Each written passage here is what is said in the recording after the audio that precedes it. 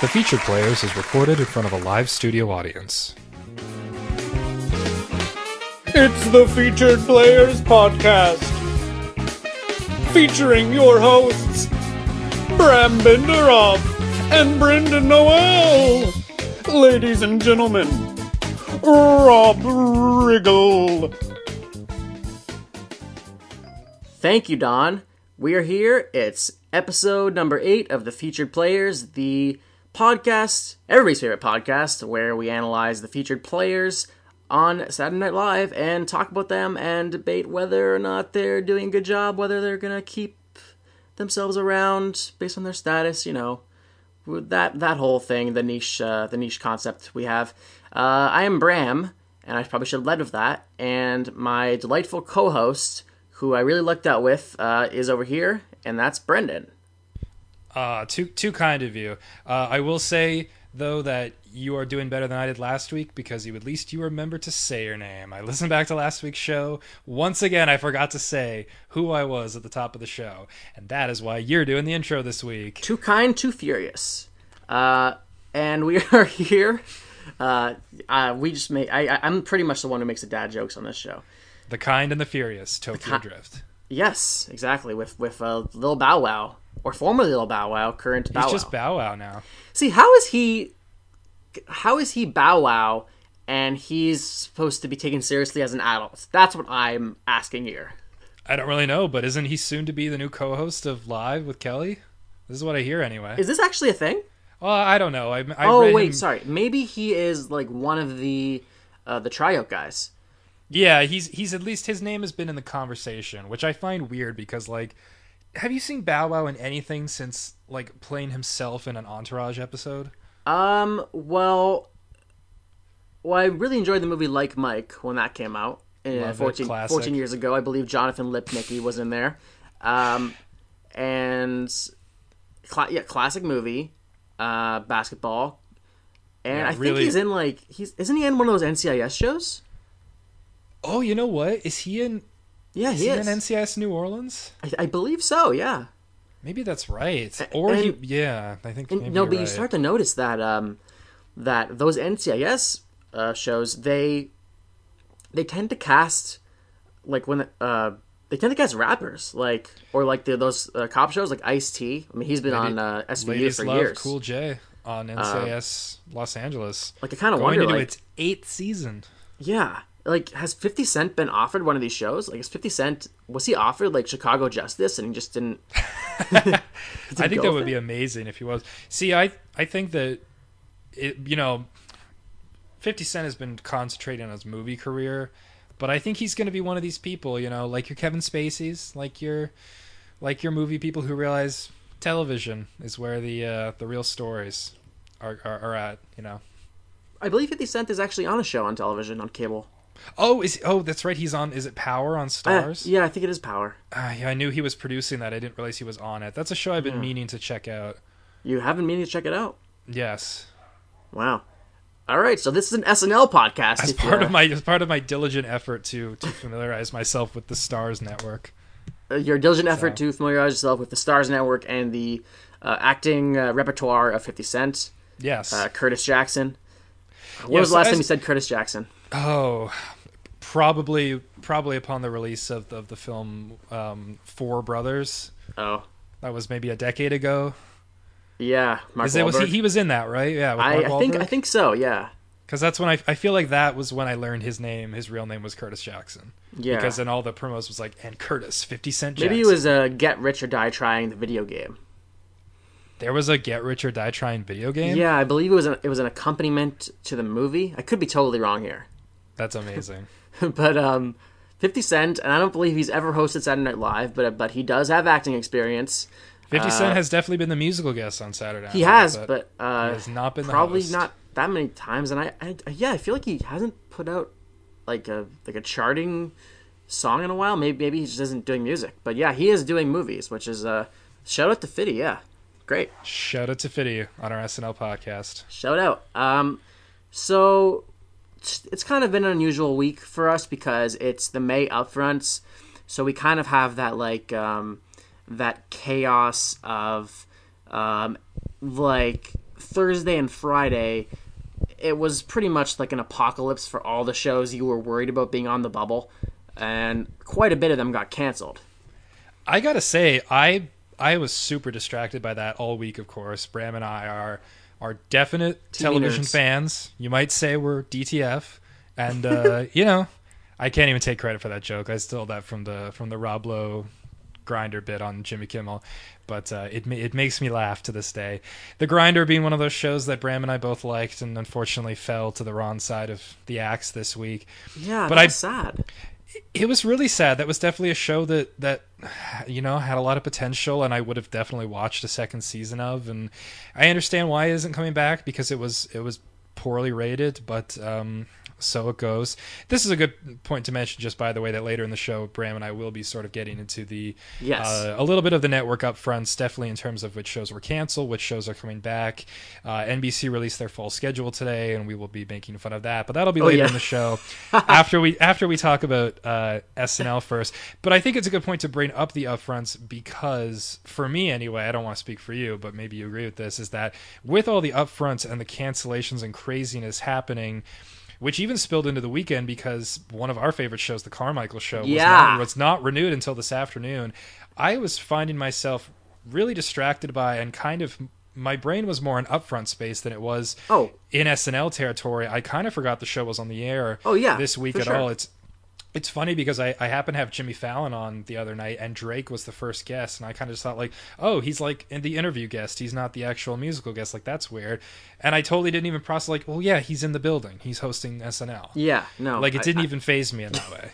No, it's the same thing with me. I saw him on the chair. I left the TV on for some reason, and he was just there, like, making fun of himself. Yeah, he's doing his thing.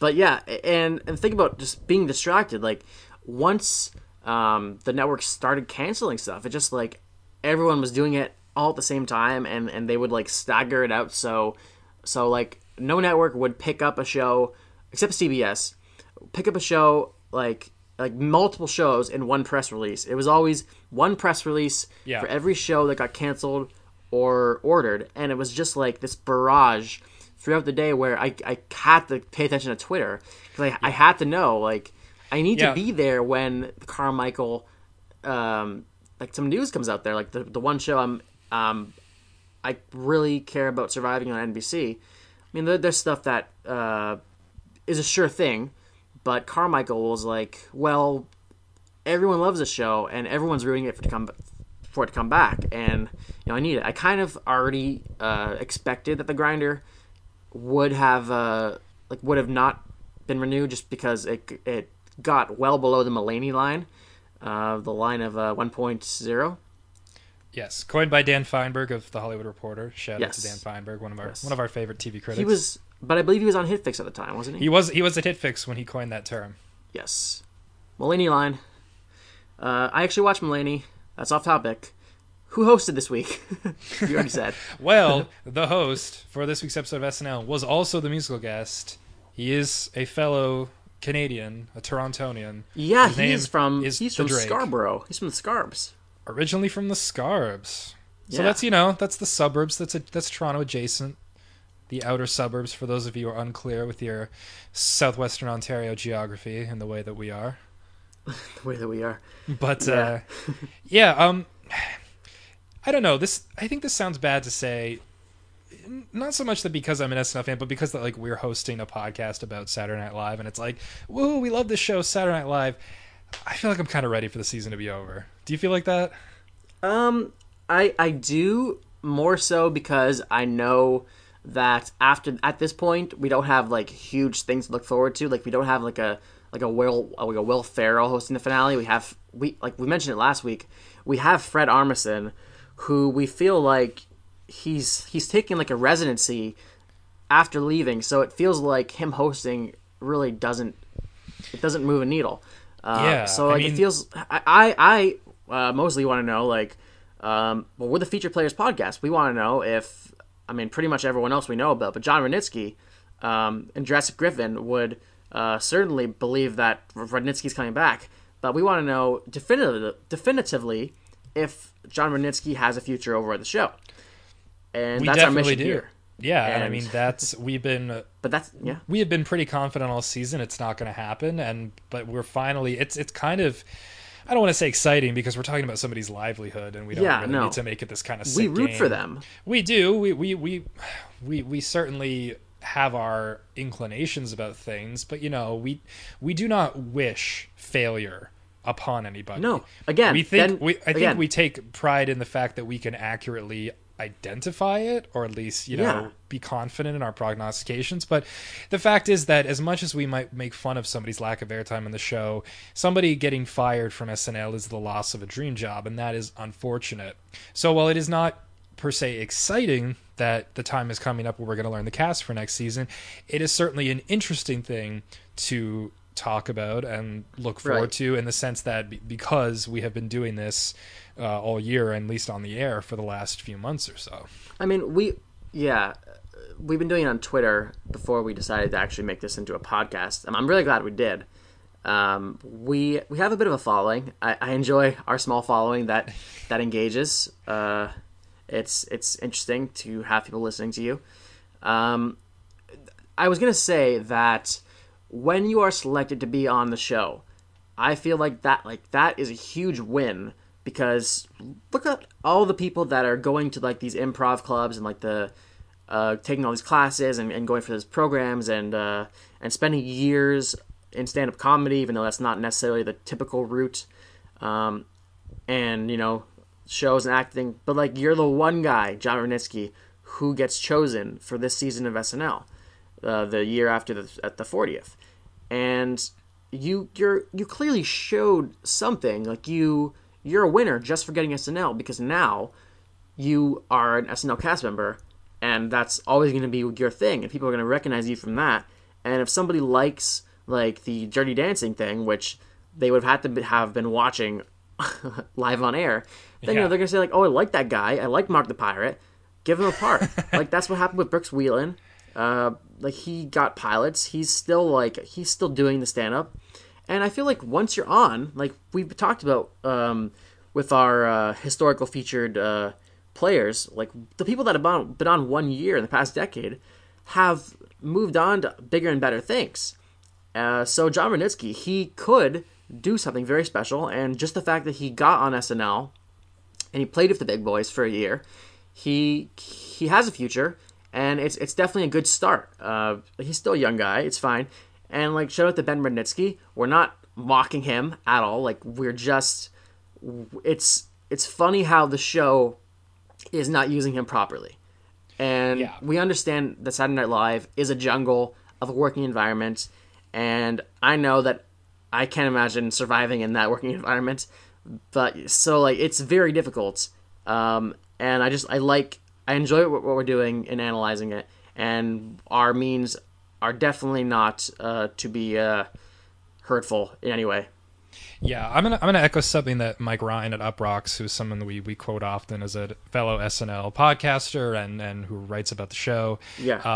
Although it's, I don't know, a little amusing to compare us and the things we do. He's obviously a professional in what he does. But one thing that he always says about SNL that I think always is true and always is worth mentioning is that it is kind of a minor miracle that this show gets on the air every week.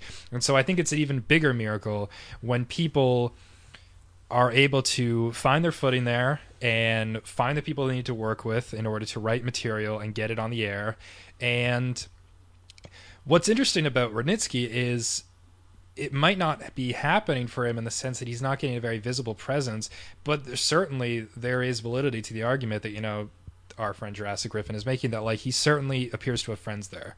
And that isn't always what's happening with everybody on the show. I think that you could make a bigger argument that Rudnitsky has his friends on the show more so than in the way that Brooks Wheelan has friends on the show. And also something I wanted to bring up about, like we said, we root for people's success. We try to criticize more. Maybe we don't always do a very good job of it, but I think we try to criticize more, like Bram said, how the show is using somebody versus whether or not they are maybe an effective performer. I remember a couple of years ago, it was after the 2013-2014 season, which was the big season where they hired the 6 new cast members. all of them white, 5 of them male, and of course it was super unfair that like they kind of had to take the brunt of that argument of the whole SNL is too white criticism because it wasn't their fault. They were not, like that's a dream job for them. And something that made me really, really annoyed, it was whenever they fired Milhiser and Wells and I guess Brooks Wheelan in like one fell swoop, there was some website, I can't remember, they put out an article basically saying they were fired, and they put up a picture of them like in a sketch together, and they had like little arrows pointing at people and like saying what names they were. And it just felt like it really didn't sit with me well, as if like the automatic go-to implication was like, you obviously don't know who this is. Let me show you who this was. Because, we take the show seriously and we know more about it than maybe the casual SNL viewer is familiar with. Maybe they don't know this people's names, but it did just kind of strike me as mean-spirited and it's a little unfair. Petty. No, I would definitely agree. And, I mean, yeah, we were all like kind of joking at the time, but like look at that group of people, and now you see like Beck Bennett, who is like leading the show pretty much. Besides Taran Killam, I even think the episode that aired, there was a ton of Beck Bennett. It's very weird how last night's show. I mean, it's very rare in any show where Beck Bennett is one of the breakout performers in an episode. Certainly, I think it's interesting that he was one of the only people last night who I think you could say had like a good night. Yeah, no, I would definitely agree. I think there were a lot of people in last night's show who seemed, because here's the thing, it is obvious that the SNL cast and crew loves working with Drake. It's clear to see in how he interacts with people and how he, like, in the way he performs the material, like he is committed to this. He's committed to every role he does. He seems like a really funny guy, and like he's, this is not like pulling teeth here with a January Jones. No, nothing even close to that. And so I just happened to notice though during the good nights that like everybody seemed happy to see Drake, but everybody just also kind of seemed like they had that look on their face as if like, that wasn't my best night. And I tweeted this, like when A.D. Bryant introduced his second musical performance, and that was really the only thing she did last night up until she was in the final sketch, the rap. Yeah. And she just seemed kind of defeated. Like it was hard not to feel bad for her. She kind of, I don't know, I mean, maybe it's unfair to make a judgment like that, because sometimes the people you think are super funny are the people who are not just like on all the time, like some of the funniest people are kind of, I mean, very low key in real life. This is something that Chris Parnell, Saturday Night Live veteran, right, talked about in his episode of WTF with Mark Maron. Yeah, and I would say that as well with Pete Davidson. He was also kind of away from the live sketches, and then he showed up later. I mean, this was the one where Daryl Hammond again was in the cold opening because Trump is kind of dominating everything right now, but everyone else has their projects. I mean, Kate McKinnon was in a lot, and Kate McKinnon's she's currently filming a movie with Jennifer Aniston, Office Christmas Party, a movie that's going to come out this year, and was it A.D. Bryant had like Horace and Pete, so like they they have other things to do while they're doing SNL. So like, I mean, that's great. It's not like tying them down, and they have free time. Speaking of the cold open, I feel like we do need to get into this breakdown. Yeah, let's get into that, because the cold open was a very sort of timely Trump segment in that the sketch was kind of about him choosing a vice presidential candidate, and obviously Chris Christie is trying to angle it for being him. Well, he said his name was Joey Pepperoni. Joey Pepperoni, his PR person. Guy. Yeah. I like Moynihan's Christie. It's not the best impression, but I don't know if that really matters. No, and I mean, I'm pretty sure people understand what the Jersey voice is there. Yeah. Not much to say about this one. We said how Cruz was kind of retired last week. We haven't seen Jay Farrow's Ben Carson in quite a few weeks, but he did show up at the end of this one. And what a welcome treat that was. Very welcome to see Ben Carson, because he has a great Ben Carson. And I don't think we'll be seeing a lot of it because he's not really relevant. No, and the thing I will say is, like, I think SNL knew how much everybody loved that impression, and they very wisely like didn't overdo it. Yeah. And not just last night, but in general over the whole election season, is I think they really could have dialed up their use of Ben Carson, and like everybody loved the kind of half sleepy, half creepy Ben Carson performance from Jay Farrow, and I think they wisely dole it every so often and leave us wanting more of it. Okay. Yeah. I mean, I feel like we've talked that one up. Yeah, the only thing I'll say about the cold open is I'm just going to parrot what I said on Twitter, which I wish I did less often on the show, but just in the event that that somebody did not see my tweets, follow me on Twitter at Brendan D. Noel. But I tweeted last night that I didn't love this cold open, but I think I kind of liked it. If anything, because this reminded me. Different. Well, this reminded me of the type of cold open that I think SNL used to do and has kind of gotten away from, which is the thing SNL tends to focus on in its cold opens, in terms of, and certainly in its political satire, is like, here's a parody of a thing you saw. You watch this happen, you watch this debate or this CNN show, this Fox News show, and let's make fun of it.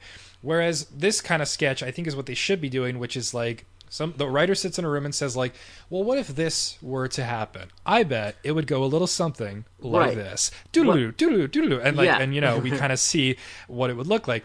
One of the things this kind of reminded me of is, this is like not a very well remembered sketch, but I do kind of remember back in the George W. Bush days on SNL, where it was the weekend after, it was like literally 2 days after the Friends finale, that they did a whole sketch with like Bush and Rumsfeld. I can't even remember what was happening anymore. But it was, they did this kind of segment about like their relationship and like in the Oval Office, and they did a whole parody of the, Ross and Rachel I got off the plane scene, and everybody was like, oh my god, like that's the Friends finale. And it was, again, like, this is not a direct parody of something you've seen, but I think it was so much stronger of material because they kind of said, like, what if this were to happen? And we'll get back to this a little bit later in a couple sketches from now, but I like when the real world of, like, the actual world we live in kind of blends together with sort of cultural references and the kind of shared universe of characters created by Saturday Night Live. And so this was a sketch where it kind of puts these sort of classic impressions together that we know about and sort of sets it in this kind of fictional universe that is kind of only within SNL, but it so clearly reflects the real world, rather than just saying, like, here's our version, let's put on a little play, let's do a little skit about what we think happened. Yeah, and in terms of the like not just parodizing something everyone saw, like there was that Baby Boss sketch later in the night, which also kind of fits that frame, and that also could have been the cold open. Yes, and I thought that was we'll talk about it. We can talk about that when we get there. Right, that's the monologue was Drake. We realized on Twitter that he shaved his beard. He said, he shaved his beard for the show.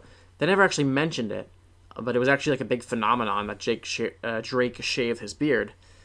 So that fact is fast. This is a thing that some people do, like, who are like relatively well known for having facial hair, and they decide, like, I couldn't possibly, as if it's, I don't know, it's such a weirdly dated thing to think, like, well, I have to look professional and well kempt for my SNL hosting experience. I think it was because he could, like, with no beard, he could easily slip into different personalities. I suppose so. I thought it was particularly startling when Peter Dinklage hosted a few weeks ago to see him clean shaven, because I don't think he always has the, like, really long, unkept Tyrion Lannister beard, but he always has a beard. So I thought it was a little weird when he came out like, oh, he's shaved. Like, I don't know. Maybe I think it's a little overrated, the idea that clean shaven adds a versatility to what you can perform, says the bearded co-host. But okay, I don't know. It's a preference for him. But the whole thing about this was like, why do they? Like, he was thinking about why does the internet make him a meme? They had the Views from the Six, or I believe it's called Views now, album cover of a stock image of the CN Tower with tiny Drake sitting on the very top of it. So what they did was pretty much the whole internet took Drake and put him on top of everything. One of those things was the Seinfeld Diner in New York City, which was Seinfeld 2000, which is one of my favorite Twitter accounts.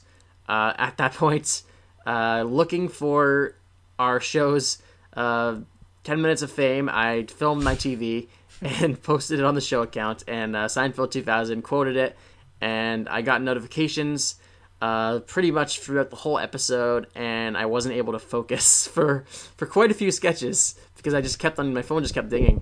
That reminds me of the time that I ironically tweeted excitement that American Idol Season 5 finalist Ace Yun had returned to the series finale of American Idol, and failing to see the irony of what I was saying, the American Idol Twitter account retweeted me, and I got about 100 favorites on that tweet, and it was just sort of nonstop pinging on my phone of, another 13-year-old girl named Kelsey has liked your tweet, and it's like, okay. Yeah, that's how it is. If you ever want to get unsolicited retweets and favorites, tweet about Kristen Stewart. It's gonna get some attention. You heard it here first. Why her? Before. I don't know. Why do you think she's... Even after Twilight, the fan club is rabid and crazy. You don't even know. Yeah. Yeah, I mean, okay. Oh, man. In this monologue, they cut in the audience. I mean, there was another one, but they cut to... they're trying to make a meme of John Rudnitsky, you standing in the audience. What did it say exactly? It looking said, at the wrong camera, right? Like my face when you're looking at the wrong camera or something. Yeah, and it was like this like 1 second shot of Rudnitsky in the monologue. Yeah, I assume all of our listeners would have seen this because it was helpfully screenshot. I didn't see it. Well, I almost missed it. I mean, I hope people, at least who follow us, saw it after the fact on Twitter, because obviously after last week, you all would have followed our guest, Baudet, who helpfully tweeted a screen cap of this on his Twitter account at This Is a Blog, DWI. I'm actually just... It says, when you're looking at the wrong camera, and it is him just sort of like looking off to the side. He's almost kind of blinking himself. But it really did go by in like a split second. I blinked. Yeah, that's what happened. Is that's how you miss stuff like that, because it was just instantaneous, and that was kind of his big ticket to fame last night. I don't know, he kind of had some dialogue in the last sketch of the night, I suppose. Yeah. Well, okay. So the sketch after that was I believe we didn't have a commercial. I believe we went straight to Premium Rent-A-Car. Yeah. What's your take on this? What was happening here? I actually rewatched it today. So you have Beck Bennett and Vanessa Bayer. They are renting a car from Drake, and he's saying that there's... Sorry? And Jay Farrow. Jay Farrow is the manager, yeah. Yes. And they're saying that they have no cars. But they have a reservation. But, oh no, there's no cars.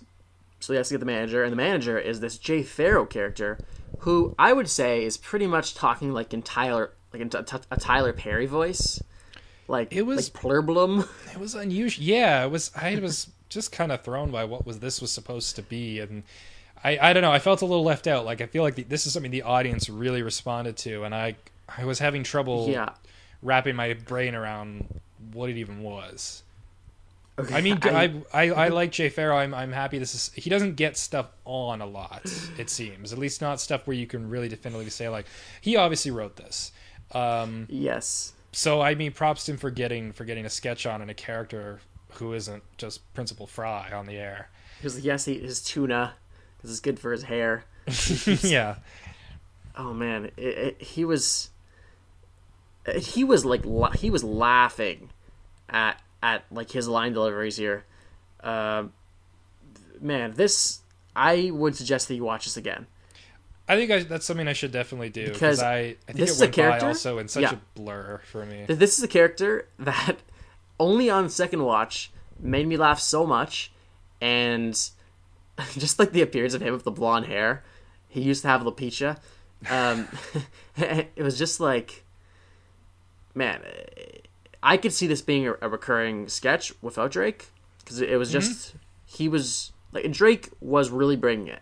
Like we said before, like Drake, he did Degrassi, but his sketch, like his ability in sketch performances, is very high. He commits. He's always like being the strange one in the sketch, which I like when a host does that. And Drake is one of the ones that do that. Like Adam Driver did that.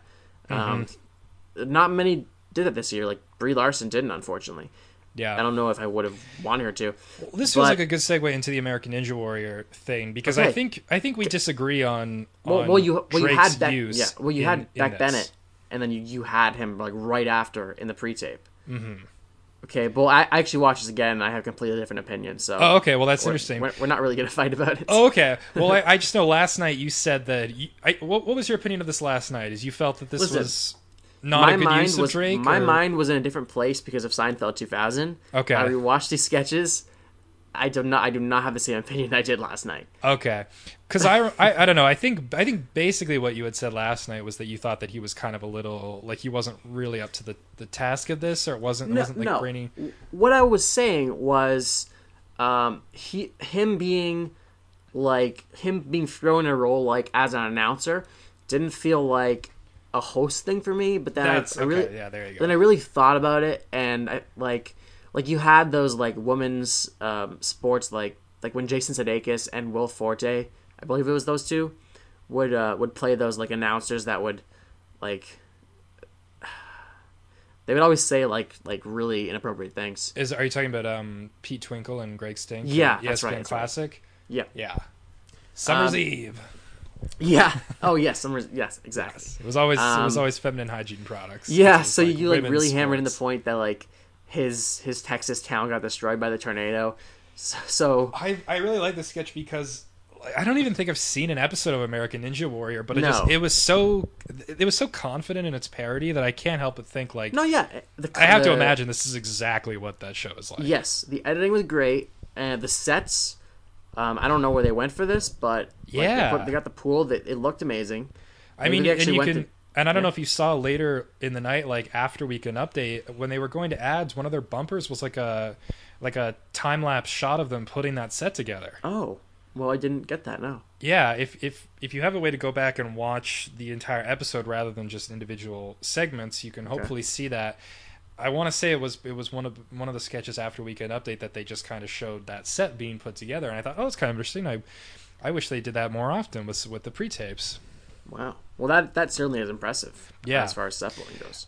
Okay, so yeah, and I saw you say this last night, and I was ready to defend Drake just because I think one of the best things that Drake does on SNL, and it took me back to a sketch that he did on his last appearance, the Rahat sketch with Nassim Pedrad, where he was playing basically like the Indiana Jones stunt show at Disney World, and she was the I don't, we don't even know what that character really was still to this day.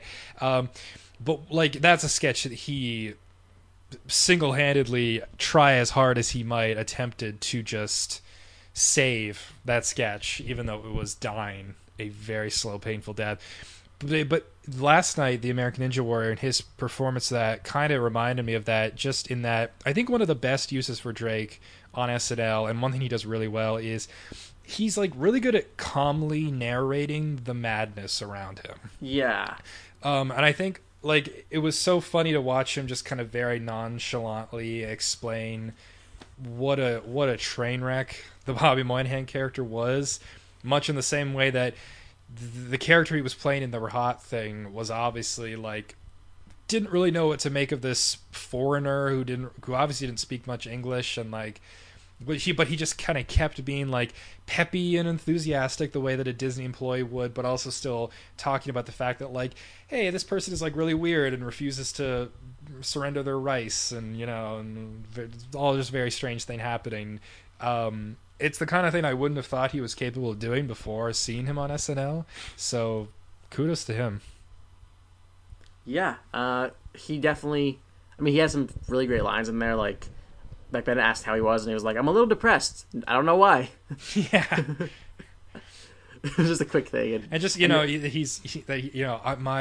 all of the things in my house were blown away, and so I used all of like the garbage, the waste of the things I lost to build a gym in my garage that was also devastated and destroyed, and he's lifting like the barbell made out of gas cans, and then cutting like, oh, all your supporters are here, and it's just like a bunch of random people and with shirts with Bobby Moynihan's face on it, and they're just like, you can do this, we got you. And I mean, part of it is that it's like the American Ninja Warrior premise is a little silly in itself, and that it's kind of just like my understanding anyways, it's just sort of like a parkour obstacle course. And every time it's just sort of like, can this person get through it without falling? There's no really like stages or anything to it, right? It's just kind of like, can you do something and not fall? I mean, it was like this slanted, like, he was like, I don't know what it was, but well, I don't know. We won't try and make sense. By the end, American Ninja Warrior. He just tried to run across the water. Yeah, he tried to walk on water. Yeah. Okay, so the next sketch. Sexy Kinda Evening with Dennis Walls. That's what it's called. Sexy Kinda Evening with Dennis Walls. It begun with Leslie Jones for PBS. I believe she took Kyle Mooney's place. And the sketch could have ended right there for me, because that was my favorite part. That there was a backstory and a tension that we didn't understand, where clearly during like pledge drive segments on PBS, the Kyle Mooney character is very upset because Leslie Jones is like stealing his thunder. It felt like you'd be able to see Kenan Thompson in a chair, that type of sketch, but it didn't actually return to her. So we have this sketch where Drake and, well, what was his name? Dennis Walls, I guess. Dennis Walls, and he looked like a bit of like a 70s Cat Williams, and he was kind of doing that voice a little bit, trying to be sexy, and he has the cookies, Kate McKinnon and Cecily Strong, and so he's just trying to be sexy, and it's mentioned early on that the director is mad at him. Yes. So at any attempt, he like messes up like everything's just kind of going wrong. Yeah, and I particularly like the rotating bed. That was kind of amusing, and then watching them sort of slowly all just sort of Kate McKinnon jumping off, admit defeat, and just kind of falling off. Overall, I would say this didn't really do it for me. I don't think it was enough of a hook, and it just kind of devolved into a little bit of too much slapstick for me, I think. Okay. I did like it. A small thing I did like about it was Cecily Strong not getting the double entendres. Like, yes. Why is that dirty? Existing on the same spectrum as her former porn star's character. Oh yes, absolutely. Yeah. I don't know. Pretty forgettable overall, I would say, this one. Yeah, I mean, I don't really have anything else to say about it. I don't think either. We can just move on to Baby Boss now. Okay, Baby Boss. So we have the GOP trying to get someone instead of Trump, and one of the candidates is Baby Boss. I will say about this, because, and this is what I meant earlier about sort of how SNL is effective when it uses when it sort of creates a shared universe for its characters, is that, like, I think this is exactly what SNL does when it is at its best. It has its stable of characters, and I always think it's best when it makes it feel like all of those characters exist in this same, SNL cinematic universe, if you want to call it that, for sake of a comparison. So, like, what better way to emphasize that universe is a shared one by making it our universe, making it something in a real world political events that we can reflect ourselves in. It doesn't even have to just be putting them into a news making situation, but one that is like culturally familiar to us. I think one of the smartest things that SNL also did, maybe not so recent anymore, but I loved that the first time John Hamm hosted and they did their Mad Men parody, that it started out as just like a straight typical kind of Mad Men parody that would make a few people laugh who have seen Mad Men. Not many people back then had seen Mad Men, but they also kind of knew, well, not a lot of people are going to be down just for that. And so they turned it also into a two a-hole sketch, which was like took a really interesting turn. That I remember like not expecting that to happen, and I kind of like, oh, like that's really interesting. Is like, yeah, what if these like classic SNL characters were put into something else. And I think again this is like a really good use. Not only for it's not only I think a good use for Baby Boss, but it does.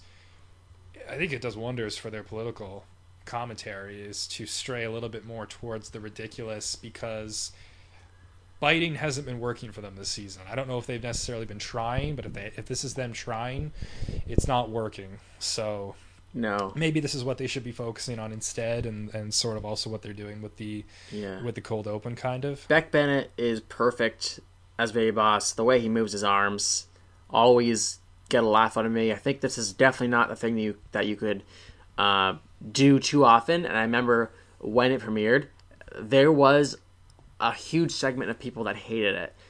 I remember. I don't know if I hated it when it came out, but I think this is one I needed time to warm to. I don't think this, like, I definitely remember that this. I don't think this did much for me the first time I saw it. I guarantee he auditioned with it. Oh, almost certainly. Because like this is just so him. This isn't something that they could have written for him. This has to be something he realized he could do, and then turn it into a character. Yeah. And you make a good point. It has been a while since we've seen this, right? I don't remember the last time. I feel like there's only been like 3 of them. Yeah, they haven't done a lot. Josh Hutcherson may have been the first one. Maybe, might have been the first or second. Yeah. But yeah, they have not done it a lot. It's certainly been a while since we've seen it. So again, this is not a character that is in any way like worn out of its welcome or anything. No, I definitely would not say that at all. What do we have next? Then we're coming up to Weekend Update, and okay. It's funny because we always talk about, this is always a guaranteed segment where we can get into how's a featured player doing, because Michael Che is still technically a featured player for the next 2 episodes. I imagine in the fall he will have finished his 2 years and get upgraded to the main cast. Yes. I don't know. Che looked alive this week. He looked like he'd woken up, like he'd kicked back his requisite Red Bulls in the 5 minutes before this started. He seemed alive. He seemed alert and awake, and was really like. It didn't necessarily. It still has the problem of like it didn't necessarily. There was nothing about this that meant that he could have been in Australia via satellite reporting in while Colin Jost was still in the studio. There was no evidence that they were like physically within the same space as each other, but it still kind of felt like the zip back and forth kind of them still existed, even though they weren't necessarily like acknowledging the other person was there. And so I thought like he was doing a pretty good job of seeming like he wanted to be there, which some weeks it's a little more he's just kind of squinting and trying to read the cue cards. I felt like he was a little bit more involved this week. We had very, very common at this point Kate McKinnon's Olya character, Olya Pavlatsky. Love her. She's great, and I feel like every other month, maybe even more than that, she's always on. But it always works. I like the moment where bless you, he never has and he never will. And they every single time they do Olya, they have a line deadpan like that where it's like it's so dark, and it is an incredible, like, gut busting laugh, and there are a lot of those in it. But yes, that is amazing. They were like, it's maybe not to the level of hey, did you fall from heaven? Because if so, please tell me my babies are up there.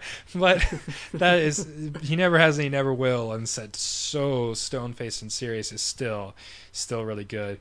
One thing though about Olya though, like I'm not, like I said, I'm going to praise Michael Che and how he did, at least in the first part of this update.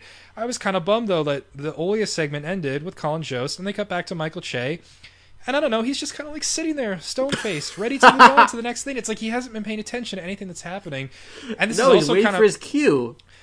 Yeah, like this has been kind of my problem. It's also gone kind of the other way too, which is like the show will end and Michael will have done a segment with like Willie or something, and they'll like pull back, and Colin Jost kind of just looks like it looks like he left and he's just ducked back in for the very final like pullback, and it's like you forget that they're there. Yeah, you kind of do, and then they cut back to him. I don't know. He just seemed like, look, okay, whatever, shut up. I'm ready to tell my joke now, and I just like, come on, like pretend, like when Seth and Amy did bits with each other, like it was so obvious that they were getting enjoyment out of the other person's like interview segments. Yeah, well, they were hired together, so like they were friends like right from the beginning, and they were very close, and they would like constantly do sketches together, and they developed quite a rapport. And Amy is also just one of those people that I can't imagine her disliking anyone. I was gonna say, yeah, she definitely strikes me as somebody where like, who is her enemy? You know, Like she started UCB. Like she's very giving, and she wants other people to succeed. But like Michael Che, to a lesser extent, Colin Jost, I feel like Michael Che he's all about himself, and I don't feel like he's willing to elevate anything else other than something he's going to be involved in, and that's just part of him being a stand-up or just a presenter, not necessarily working with people. But he has to really keep in mind this for the future. Like, it should be more of a collaborative process, and Weekend Update should not be this cold. And if you're going to do two update anchors, you need to interact, and you need to look at each other, and you need to be a duo, because that's not what we're seeing right now. yeah, I think it's definitely a fair point that I don't think Michael Che has come from a very collaborative comedy environment in the past. Like you said, he has been very focused on his stand-up. He was on Daily Show for a month. Daily Show for a couple of months. He got the Daily Show, and then he was waiting, and he just took another promotion, and then he left. I mean, SNL obviously is something you're gonna want. Yeah. Leslie Jones, featured player, showed up to do her whole thing. She was talking about her age, actually. Was it good for you? Just another good bit. Yeah, I thought this was good. I mean, we pretty much know Leslie Jones has no chance of leaving the show at this point. She's in Ghostbusters. They're not going to dispense of her. It's not happening. No, I mean, obviously she has a very unique voice for the show that people obviously respond to, and the thing that is impressive is that like for a featured player who hasn't been very doesn't have like a really long tenure on the show at this point, I think a lot of people know the name Leslie Jones. Yeah, no, and especially after the summer. But I do think even her Twitter personality, people like paying attention to her when she's like talking about a show. She's just very entertaining. She's kind of similar to Retta in that way. Yeah, Retta loves to live tweet shows. Oh yes, exactly. They do the exact same thing. Yeah, and so it's scandal. If they are talking about something, it's hard not to pay attention to them. It's hard not to be interested in what they're saying. Yeah. Okay. It's obvious that they are like natural performers in that way, kind of. Okay. I mean, I kind of made fun of this on Twitter a little bit, just in that I wish that they. In some ways, I almost wish they would stop trying to kind of give a flimsy pretense for why she's just coming out to do a bit that is like probably just lifted from a stand-up act she's doing. If she wants to reformat that into a Weekend Update bit, I think that's fine. It's certainly people always find ways to go on talk shows and like reformat a stand-up bit into the host of a talk show asking about a question. Like, I remember one of the very first times I ever saw Aziz Ansari on a talk show. He went on Kimmel, and he had Kimmel like say like, oh, like, so like you're from South Carolina and like your family's back there, and like basically just had like asked him that question so he could launch into his like stand-up segment about his two cousins. He has the one cousin who's like really into rap music, and he has the other cousin who really loves Harris is the one who is the one who's really and Darwish. Which is the one who's really into the USA shows? Is that Harris? And then Darwish is the one who's really into rap music? I don't know, but I always love hearing about them. Yes, and one is one, and so you could follow them both on Twitter. Yes, they're on Twitter. I just thought it was, it reminded me kind of that. And last night, I mean, the way they explained it is like, oh, there's some new viral video going around about, like, what did he even say it was about? It was about happiness or something, like, whatever he said, like, patently untrue. Like, there is no viral video. Whatever he described is not happening. So I don't even know it was just strange the way they had to like justify this. Like, I mean, really, why don't they just say like, and here to be funny, it's our own Leslie Jones, Yeah. Well, Jay Farrow was the third one on, talking about the alleged rappers meeting Jay-Z held regarding the Lemonade extramarital affairs rumors, I would say. And what do we usually have on when we have Farrow Talking about rappers, we have pretty much Every impression of every an impression of his black rappers, I guess. Yeah, just It's rappers, all the essentially. impressions that he has had in his roster for the last 6 seasons, and Yeah. it always remains good. The one thing that kind of Will surprised Smith is the best one. Will Smith is too funny, and I love the way they set that up by like a white guy Colin very earnestly being like, "Were there any rappers there that I like Will Smith?" Like really turning up the nerdiness level. Well, that I like. That aspect I like. They don't play into it enough. Also in that bit, I love when Will Smith, all the sighs and the shouts he does as Will Smith. It's perfect. Yeah. It eventually led to Drake coming on because he was doing a Drake voice. Yeah, that was dumb. At one point, yeah, well, it was like the Jerry Seinfeld thing. Jerry Seinfeld, Jimmy Fallon. Yeah. So, yeah, you had Michael Che. He just like very casually went off script and kind of mumbled, but he looked at Colin Jost and he's like, "You fool." And that was the one thing he said to him the whole segment. You fool. I like that. That was, and that's certainly a way they can go with their relationship. Is like if they decide it's funny that to almost make it seem like Michael actually really kind of hates Colin. Like that's a way to go. I'm okay with that. Maybe that's a little too dark for the typical SNL viewer, but I don't know. I think that's funny. Just go with it. Yeah, it's. But something. I feel like there might be some weird tension there anyway. It's something, and they're desperate for anything. So why not take it? All right. There we go. Black Jeopardy. I always like Black Jeopardy. I don't know if there was any. I didn't really like Drake's character in this sketch. It was a little too the kind pandering easy. of this was you have Drake trying to bring his Canadianness on the show. He's a black Canadian, which, as Keenan says, your Canadianness is taking away from your blackness. Which, like, wait, are there black Canadians? Because it's like, as an American, you kind of think, well, like what black Americans are. Like, you know they exist, you know the scene, but Canadians, you don't necessarily like put the two things together. So like Drake is like one of those. I think certainly the stereotype. He's one of those, but he's also half Jewish as well. Yeah, which and that was I think that was the premise of his monologue last time, wasn't it? There was like home footage of his bar mitzvah. Yes, exactly. Yeah. Well, I think maybe I don't know. Maybe I think that's maybe what they were going for. Is that the idea is that we're like a cold white society, in the way that I don't know. I feel like there's certainly got to be people out there who probably conflate Canadians with like Russians or something like that. People who just live in igloos in the colder northern parts of the world and not realizing like no, we are a very diverse people. I just don't know that this was super funny, and especially not considering that again, we are both Canadian on this podcast. This should have been like a pitch right down our center. Certainly it had funny moments. I don't always love it.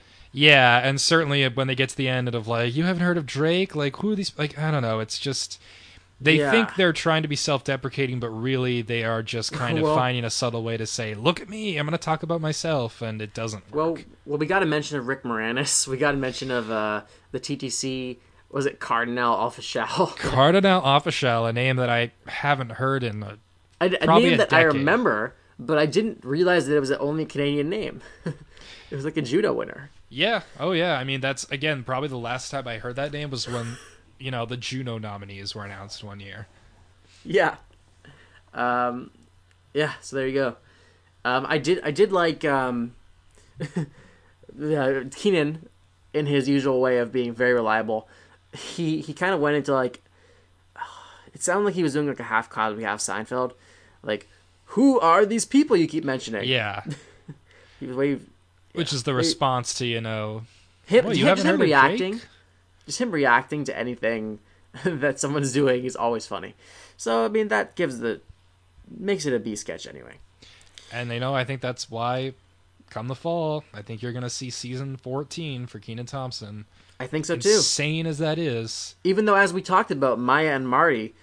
We'll talk about this now. Maya and Marty is premiering on May 31st, around the same time as the Maya Rudolph show, and they have this with Martin Short and Maya Rudolph, and they're starting to promote it. But recently, they decided to add Kenan Thompson to the cast. So they put out a poster where it's Maya and Marty, very close, like playing a piano, and in a little small bar, because there's 3 to this cast, but he's not on the poster, in a little small bar, also with Kenan Thompson. But it's something like they word it in a very specific way that I'm going to Google right now, because you mentioned it on Twitter, and it's the strangest thing that he has, found his way into this. I mean, not weird, like obviously he and Maya Rudolph go way back, but like it is weird that, because I feel like the way whatever the specific line is on the poster suggests. Okay, it's okay. You found it? Yeah. A hilarious new take on the variety show, with Kenan Thompson, too. Yeah, which I think it's just such a bizarre way to put that, because, I mean, I'm sorry, no disrespect to Kenan Thompson, but Kenan Thompson is very seldomly, and certainly not in any strong way, a draw. No, he's not. And people have known that. Like, we've known that since the Fat Albert movie, Did that flop? It certainly didn't. It wasn't a hit, I don't think. Guys, Bill Cosby has a doctorate. Do you know that? I feel like he used to have several doctorates, and awkward, he honorary. no longer has those honorary doctorates. So now it's just Bill Cosby wrote Fat Albert? I think so. Yep. I don't know. Maybe he still is a doctor in some capacity, but Dr. Huxtable. Now, okay, the Fat Albert movie has a 25% on Rotten Tomatoes, but let me try and look up the box office mojo results for what that movie did, at least domestically. So the budget was $45 million for that movie. It did $48.6 million, so it barely broke even. Yeah, but it eventually did make money.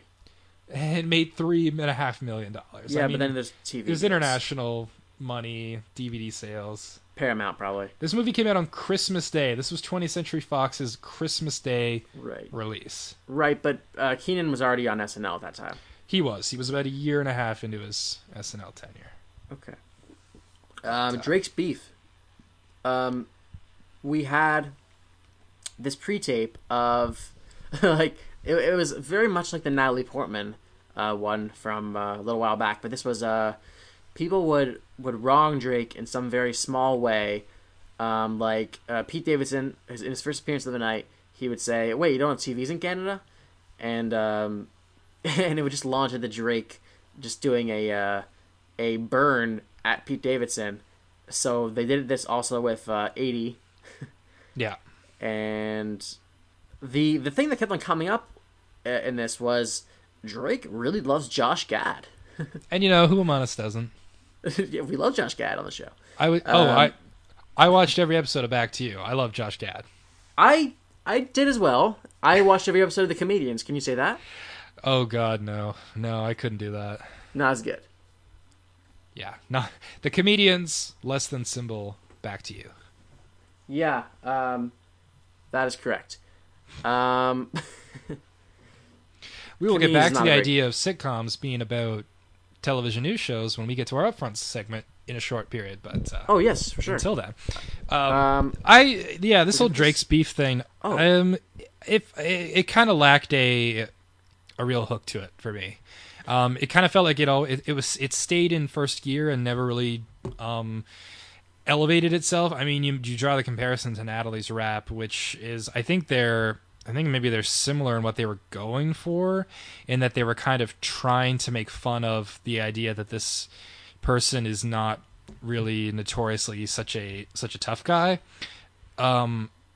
which I think is weird for a couple reasons. One is that, like, Drake has been in actual, rapper feuds, has he not? Like, this has always been my understanding, is that he had a legitimate feud. Was it Meek Mill that he had a feud with last summer or whenever that was? Yes, it was the rappers' civil war, and and Drake was on one side, Meek Mill was on the other, and most people seem to be siding with Drake. Yeah, I mean but you had Norm Kelly, the city councilor of Toronto, on Drake's side over there. Yeah, being a big. Pretty much creating his own fame based on one rap battle. If you want a very, like, esoterically unique new voice on your Twitter feed, at Norm. At Norm. Go How for do you it. get Norm? Yeah. How do you get Norm? I felt like that's pretty impressive. The Norm Macdonald. I know, you would classic think that sitcom, he Norm would be would've- the norm. If anybody could get the at Norm Twitter account. Yeah. But no, it is Toronto City Councilor Norm Kelly. The thing about Natalie's rap is that there was no first gear in Natalie's rap. Natalie's rap started going 180 miles an hour pretty much from the get-go, and is kind of classic and memorable as a result. I don't think this is something that anybody's really going to remember, but I mean, I don't know. I already saw this on Reddit today with the 2,000 upvotes. So, I mean, Reddit does not speak as a larger, for society in any way, certainly. That is a very niche segment of the internet. But do love anytime you can get Lorne Michaels out there and some could call him a bitch, because it's very reminiscent of when Tracy Morgan would do it. Yeah. So I like it anytime you could pull that off. Made me laugh a lot. He looked old in that segment. Like, he showed up. You said that. And I said this on Twitter, that I wasn't prepared necessarily by the fact that, like, I don't know, Lorne Michaels just kind of, I feel like for a long time he looked exactly the same.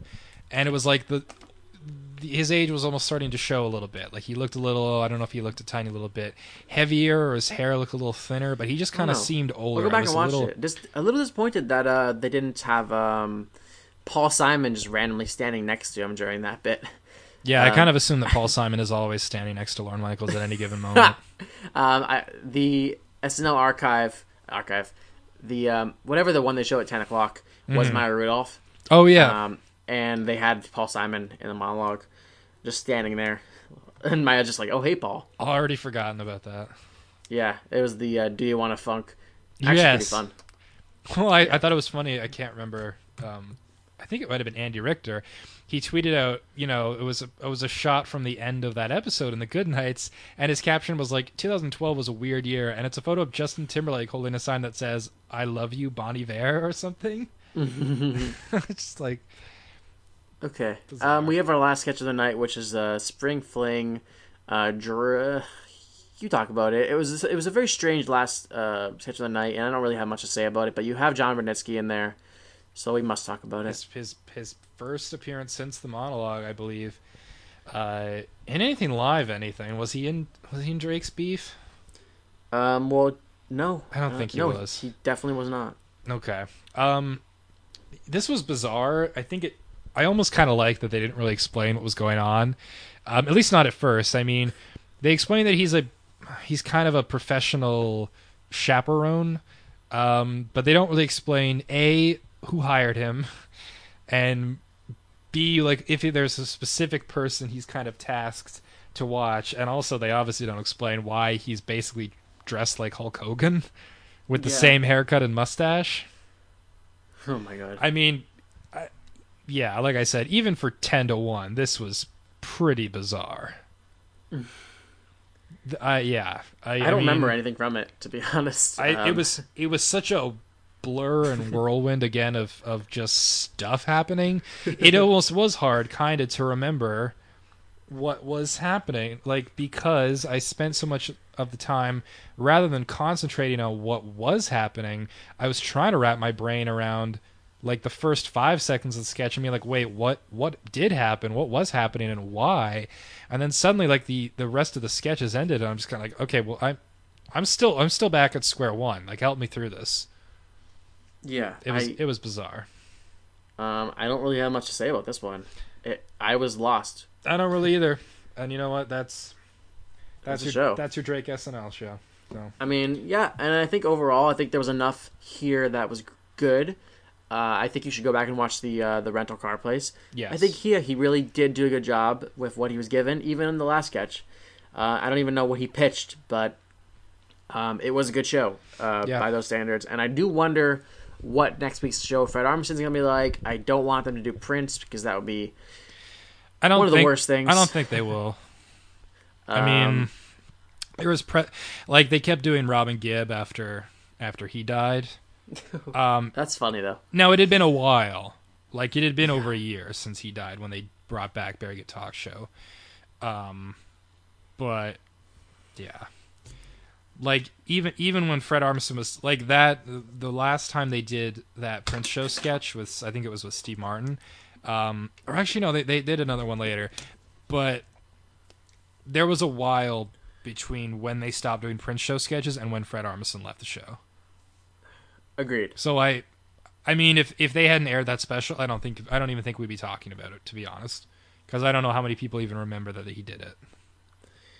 I don't think so. No, I'm just Let's as wrap worried this as up. you are about what the show is going to look like. I think it is going to be cameo heavy.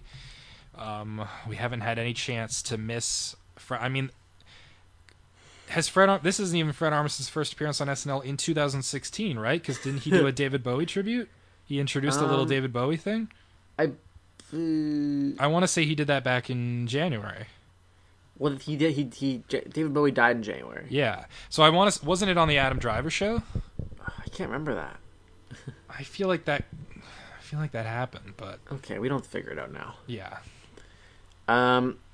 Okay, can we get into some TV talk? Because it's the Upfronts. Let's get back into this. Let's get into some TV talk. So, if you're a television fan, and if you're certainly a fan to on the level that we are, the big news in your TV world this week would have been the network upfronts. These are the lavish, expensive presentations that all of the networks put on in the second or third week of May in front of advertisers, in which they unveil their new fall lineups and what shows have been renewed, what shows have been canceled, and what time slots the shows are going to be in the fall. Certainly, it's an event that is covered by press, by television critics, but it really is at its heart, it's an event for advertisers because they're trying to pitch their shows and have corporations buy ad time on them for the fall. So right now we only have one schedule that's been released so far. NBC released their schedule today. Their actual upfront presentation will be tomorrow. Way back when, every network had a day. NBC went on Monday, ABC on Tuesday, CBS Wednesday, Fox on Thursday. A couple of years ago, NBC actually tried to pull out of upfronts. They tried to do something called an infront. They announced their schedule, I think, in April, and they tried to create all kinds of elaborate new. We're going to have new original programming of all your favorite shows on 39 weeks of the year and something insane like that.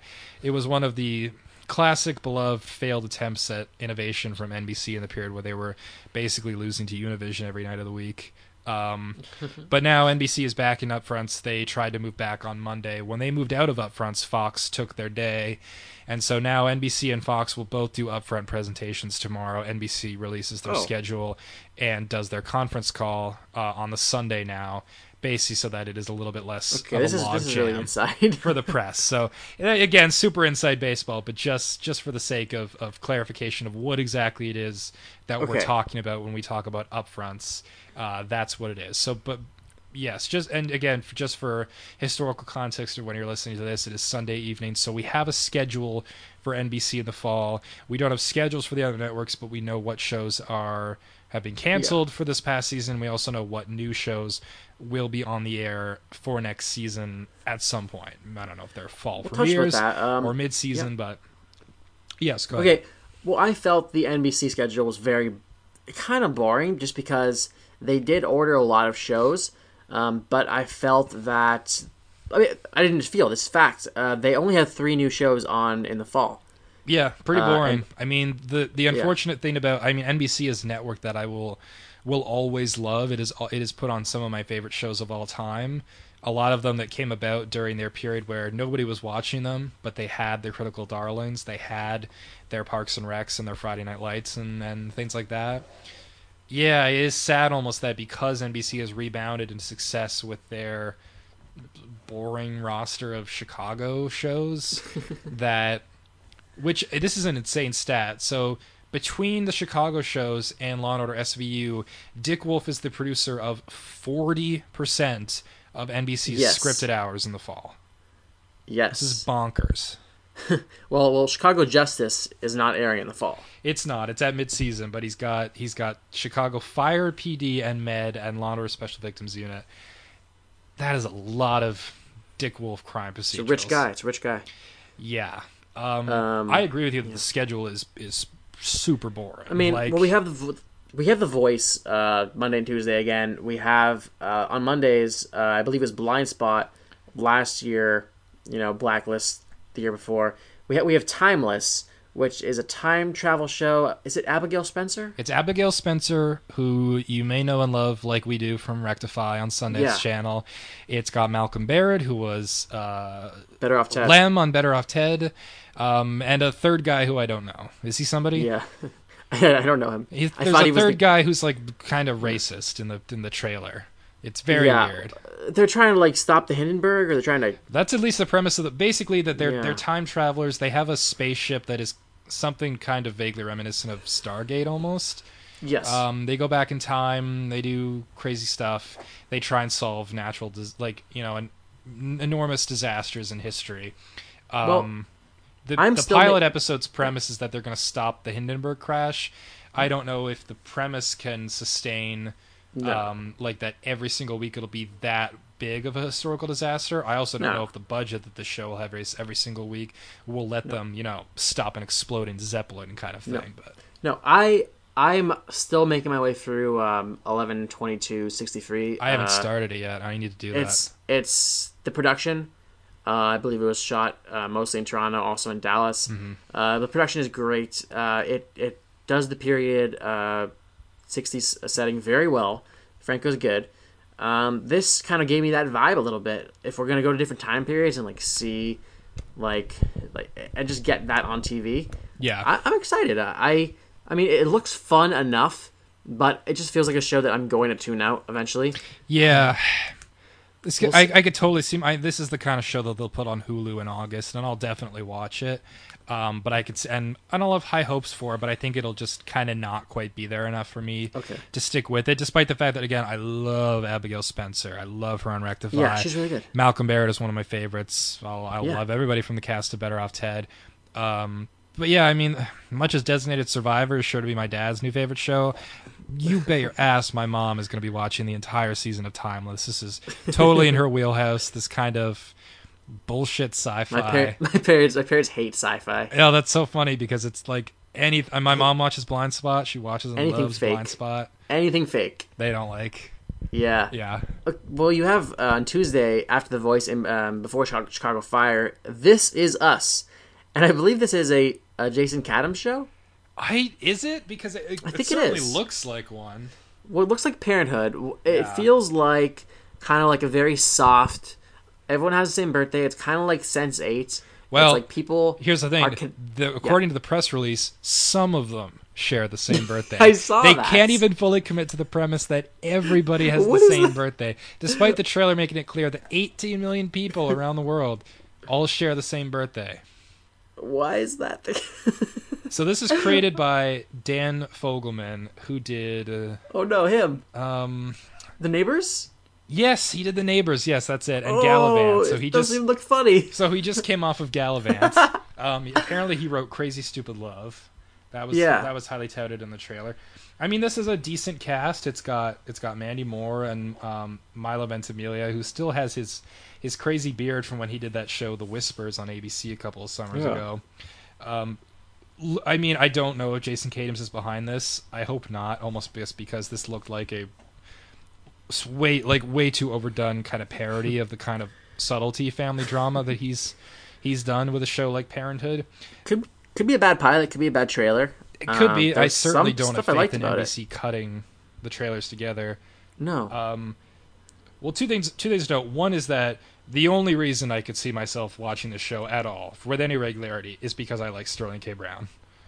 Okay. He's great on O.J. Simpson. Who was he in that? So Sterling K. Brown was Chris Darden on... Yes. I like him. Yeah, he's very good, and he's in this trailer. I guess he's meeting the father he never knew, and gets very angry at his dad, and so he gets to do the most acting in this show, it seems like. Mm-hmm. I wonder how much the show is going to be kind of pushing the boundaries sort of what network TV is trying to do, because like literally in the first 5 seconds of the trailer is like you just see Milo Ventimiglia's ass. He just like is naked and sitting down on the bed, And I'm just kind of like, this is just going to be on TV? Like, can you do this at 9 p.m. on network TV? I feel like ever since Janet Jackson they've been moving away from sort of just the casual nudity of the NYPD Blues and stuff like that. And I was just kind of like, oh, okay. Like, it seemed a very bizarre thing to like. I mean, these are probably shows that will get canceled, and Beth and Melinda are going to decide to do it for the Adios Amigos. Oh, I cannot wait to talk about... This Is Us? No, I want to talk about Downward Dog. Okay. We're not done with the NBC schedule. So okay, let's just talk about Thursday. So, gone are the days where we had a full comedy night when The Office was around. We have, anchoring the night, as it was before, Superstore is a very strong self-starter. So you have Superstore at Friday at 8. And then you have The Good Place, 8:30, which is a new Mike Schur show. And he was very secretive about this premise. He wouldn't even say what it was about. So we have it, and it's essentially... it's like heaven. Yeah, right? Basically the premise is that Kristen Bell... there's too many people with similar sounding names. It's Kristen Bell from Veronica Mars, and I guess House of Lies you would know her from if you watch House of Lies on Showtime. She plays a woman who basically has had her identity mistaken. She's been sent to heaven because somebody else who has the same name as her has done a lot of good deeds. She's gotten a lot of innocent people off death row. And so basically, I guess the premise is she's kind of working with somebody else in heaven who knows her secret, and she has to figure out how to basically earn her spot in the good place, because she doesn't ever make reference to hell, but she calls it the bad place. Do you know what it is? It's I don't know if you've seen this movie, Albert Brooks, Defending Your Life. Oh no, I haven't seen that. Oh, excellent. Meryl Streep is a low interest in that movie. Oh, okay. But it's pretty much the same premise. Yeah, it certainly kind of sounds like it. She's basically just has to prove that she's a good person and that she is worthy of her spot in heaven before anybody figures out the slip up, I guess. Yeah, So. I'm into it, and I think there's a lot of potential to this premise, and a creator like Mike Schur going for it. I'm excited about that, and it just feels like it may be a bit too out there. Like, remember that like Jane Lynch pilot this year with Angel from Hell, yeah. Angel from Hell, which no one really no one cared about. No one really got on its wavelength. Canceled after I think 5 episodes. They put out like that 7-minute trailer for it, and I just immediately was uninterested. I was like falling asleep. Yeah, yeah. The thing about the Good Place, I think it. Yeah. I mean, certainly this is one I think I've already locked myself into. You know, the entire 2016 run of this show, just because Mike Schur has earned that trust from me. Ted Danson too. Ted Danson, I like in a lot of things.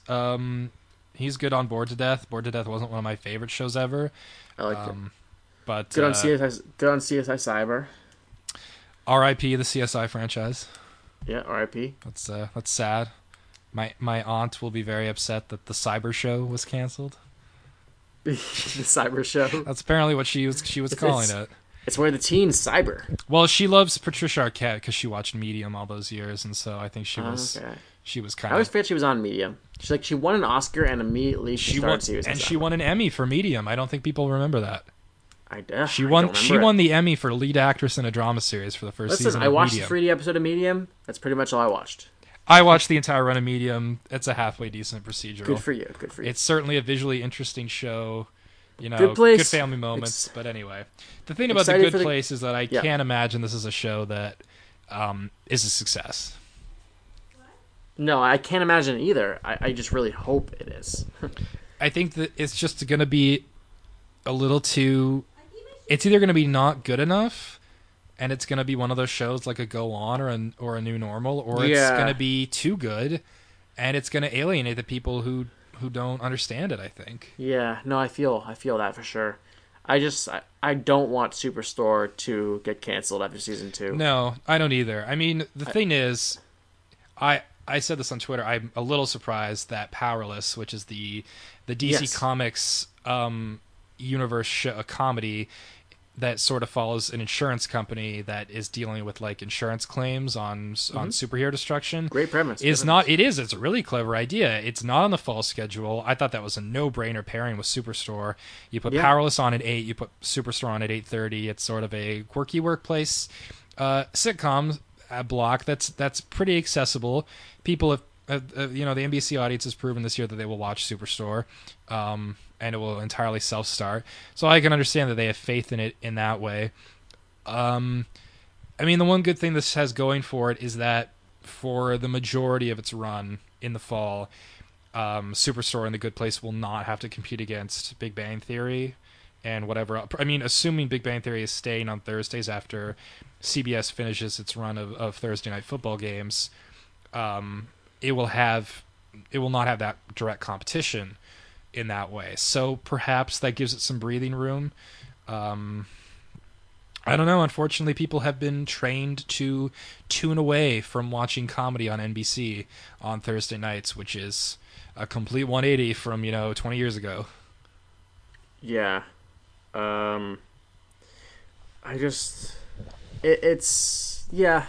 happy that people are going to be able to turn on the TV and watch Superstore. There's been a lot of 8 p.m. shows that NBC has tried to make a self-starter, and they can't do it. In an example of this year, actually, on this schedule, is Blind Spot is taking the Wednesday at 8 p.m. slot instead of the After the Voice on Monday. It got revolutioned. Yeah, it's the same thing, and I don't think it's gonna. I don't know. I can't imagine it's gonna make it past it. It's not gonna work. It's going to be literally exactly what happened to Revolution. Is Revolution you tweeted was the big you tweeted it, yeah Revolution was the big buzzy show the year it came on. It got the Monday 10 p.m. slot after The Voice. It did pretty decent numbers, and slowly kind of started to tumble. And the thing is, the producers of Revolution always said Revolution is a family show. This is a show that families should be watching together. So NBC basically said, okay, well then if you think 10 o'clock is too late, put up or shut up. You go on Wednesday nights at 8 o'clock and you launch the night yourself. And it didn't really held up in a night that wasn't super competitive.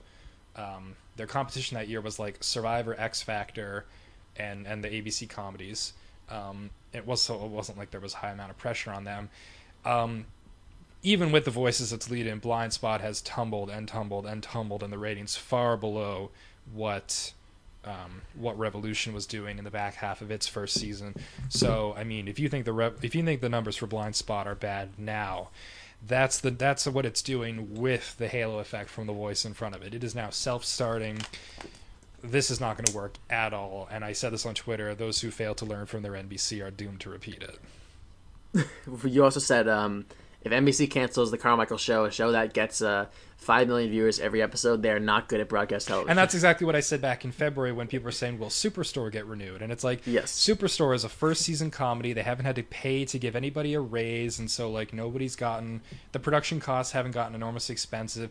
This is a show you put on like an out of the way night in January with almost no promotion, does 5 million viewers and a 1.5 on the demo, and people actually like it. If that's a show that they don't bring back for season 2, NBC is bad at broadcasting. And so I basically said the exact same thing about Carmichael's Show. It's like, this is a buzzy show doing numbers in like an actual profitable night on TV. Obviously, that's a tough night because it's in direct competition with Game of Thrones, which is like the most popular TV show in the entire universe. And it's still doing it, kind of chugs along to like 4 or 5 million viewers a week. And it's like entirely a cast of people of color.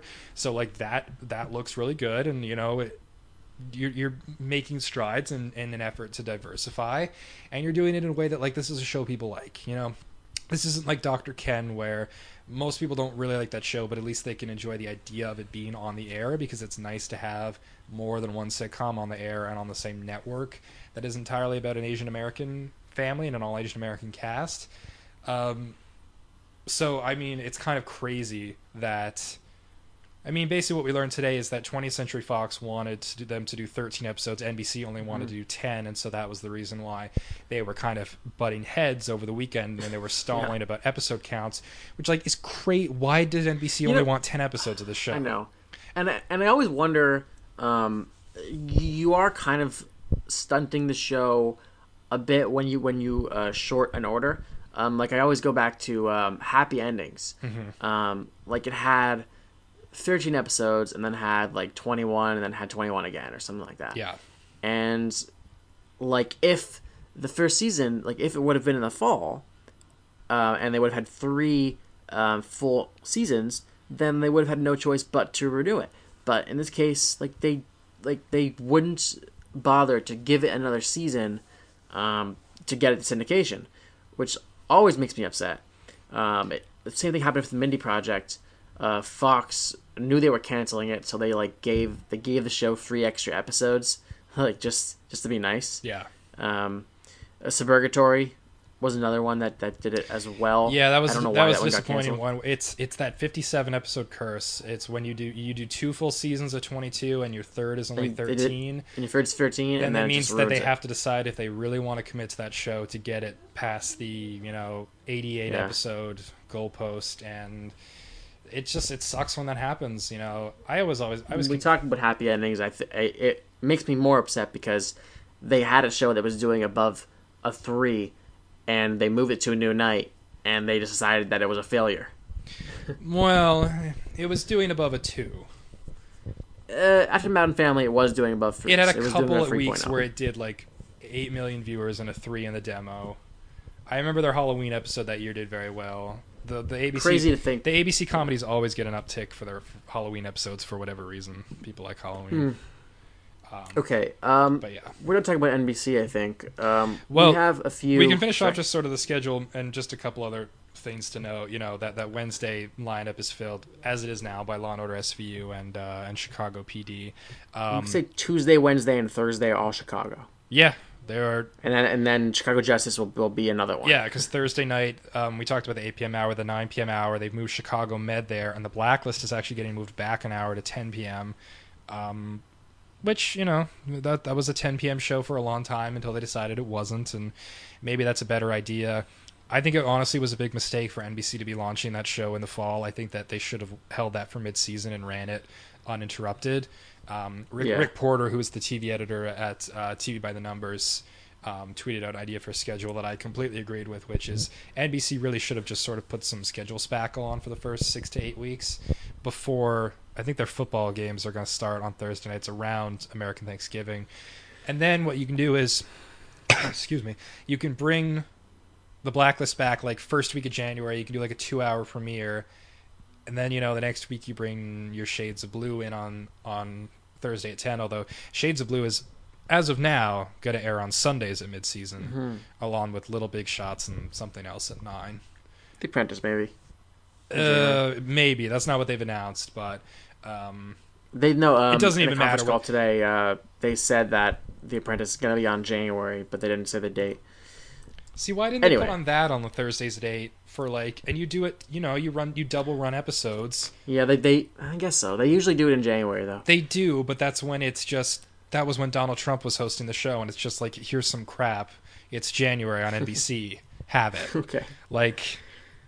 It also, speaking of how weird it is that NBC will occasionally do weird things to highlight its, take it or leave it kind of TV shows. The Friday 8 p.m. hour has been given over to Caught on Camera with Nick Cannon, which is usually a show that pops up every April as NBC being like, I don't know, what else are we going to put on? In the fall. Yeah, this is the full 8 p.m. They're just kind of have this. They canceled Undateable for this. R.I.P. I get it, and I said back in January when the show ended that this is a show that had a small audience, but it was passionate and live.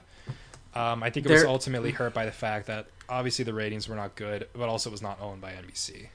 Right, but it was also the longest running comedy that had been on NBC at the time. There was that time where Undateable was the first.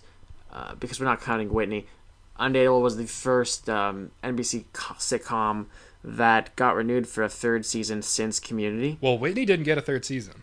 Yeah, I know. We're not counting Whitney because it was 2 seasons. Right. Most of them were 1 season. Whitney is an outlier for being 2 seasons, but Undateable got 3. Yes. And every year they just have these big pushes, like Go On and Sean Saves the World. Yeah, these things that they think are going to save the network, Michael like the J. Fox show that just crash and burn immediately. Yeah, and I mean, I don't feel like we have quite like we don't have like those big pushes this year. One thing in the Hollywood Reporter, Bob Greenblatt, I believe, is the he's the president of NBC. Yep. So in a call, he actually said he's feeling really confident with this year, and he also said that he feels like this is the first year in a long time that he doesn't just feel like they're he doesn't just feel like they're throwing things at the wall and seeing what sticks. Which is a very amusingly candid thing for a guy like him to say. Did you see that? Yeah, I definitely, and I'm glad you brought this up because actually one thing I was going to bring up with the NBC schedule that I think is kind of ludicrous is how NBC views the Olympics as a launching pad for fall shows. So, practice. For those of you keeping score at home, the number of shows that NBC has made successes via promotional platforms through the Olympics is 0. None at all. This has never worked ever in the history of NBC. And so I love that Bob Greenblatt, if you remember back in 2012, they ran an episode of Go On like a Saturday night at 11. They ran the Go On pilot Saturday night at 11 o'clock after some random night of the Olympics. And NBC is going to do this again with Superstore. They're going to run a Superstore episode sometime during the 2 weeks of Olympic coverage in August. Go with God, whatever you say. If it gets the show new eyeballs, great, but I don't know if they should count on it.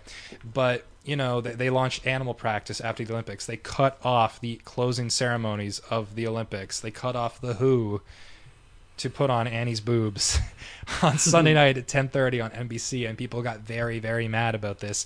And, with our Animal Practice, that show was dead by Thanksgiving. So... I just think it's funny that Greenblatt says in this show, like, in normal year, we'd want to be using the big promotional push of the Olympics to launch a lot of new shows, but we're really happy with the stability of our schedule, so that's why we're only launching 3 new shows. They're putting Superstore after the Olympics. Yes, which I mentioned they are gonna air one random Superstore episode sometime during the couple weeks of the Olympics. I mean, we could go. Yeah, I feel like we're good there. We also have some new comedies. Do you know what Trial and Error is? I'm actually pulling up the list of the new shows. Oh, you know what? No, I do know what Trial and Error is, I think. I see some of these shows, they sound so similar. Let me just make sure I absolutely know. Okay, well great news is Tina Fey produced, Tracy Wigfield from Mini Project and Freddie Rock created it. Horatio Sands is in there. Adam Campbell is in there. It's back to you. Brigitte you're talking about Great News.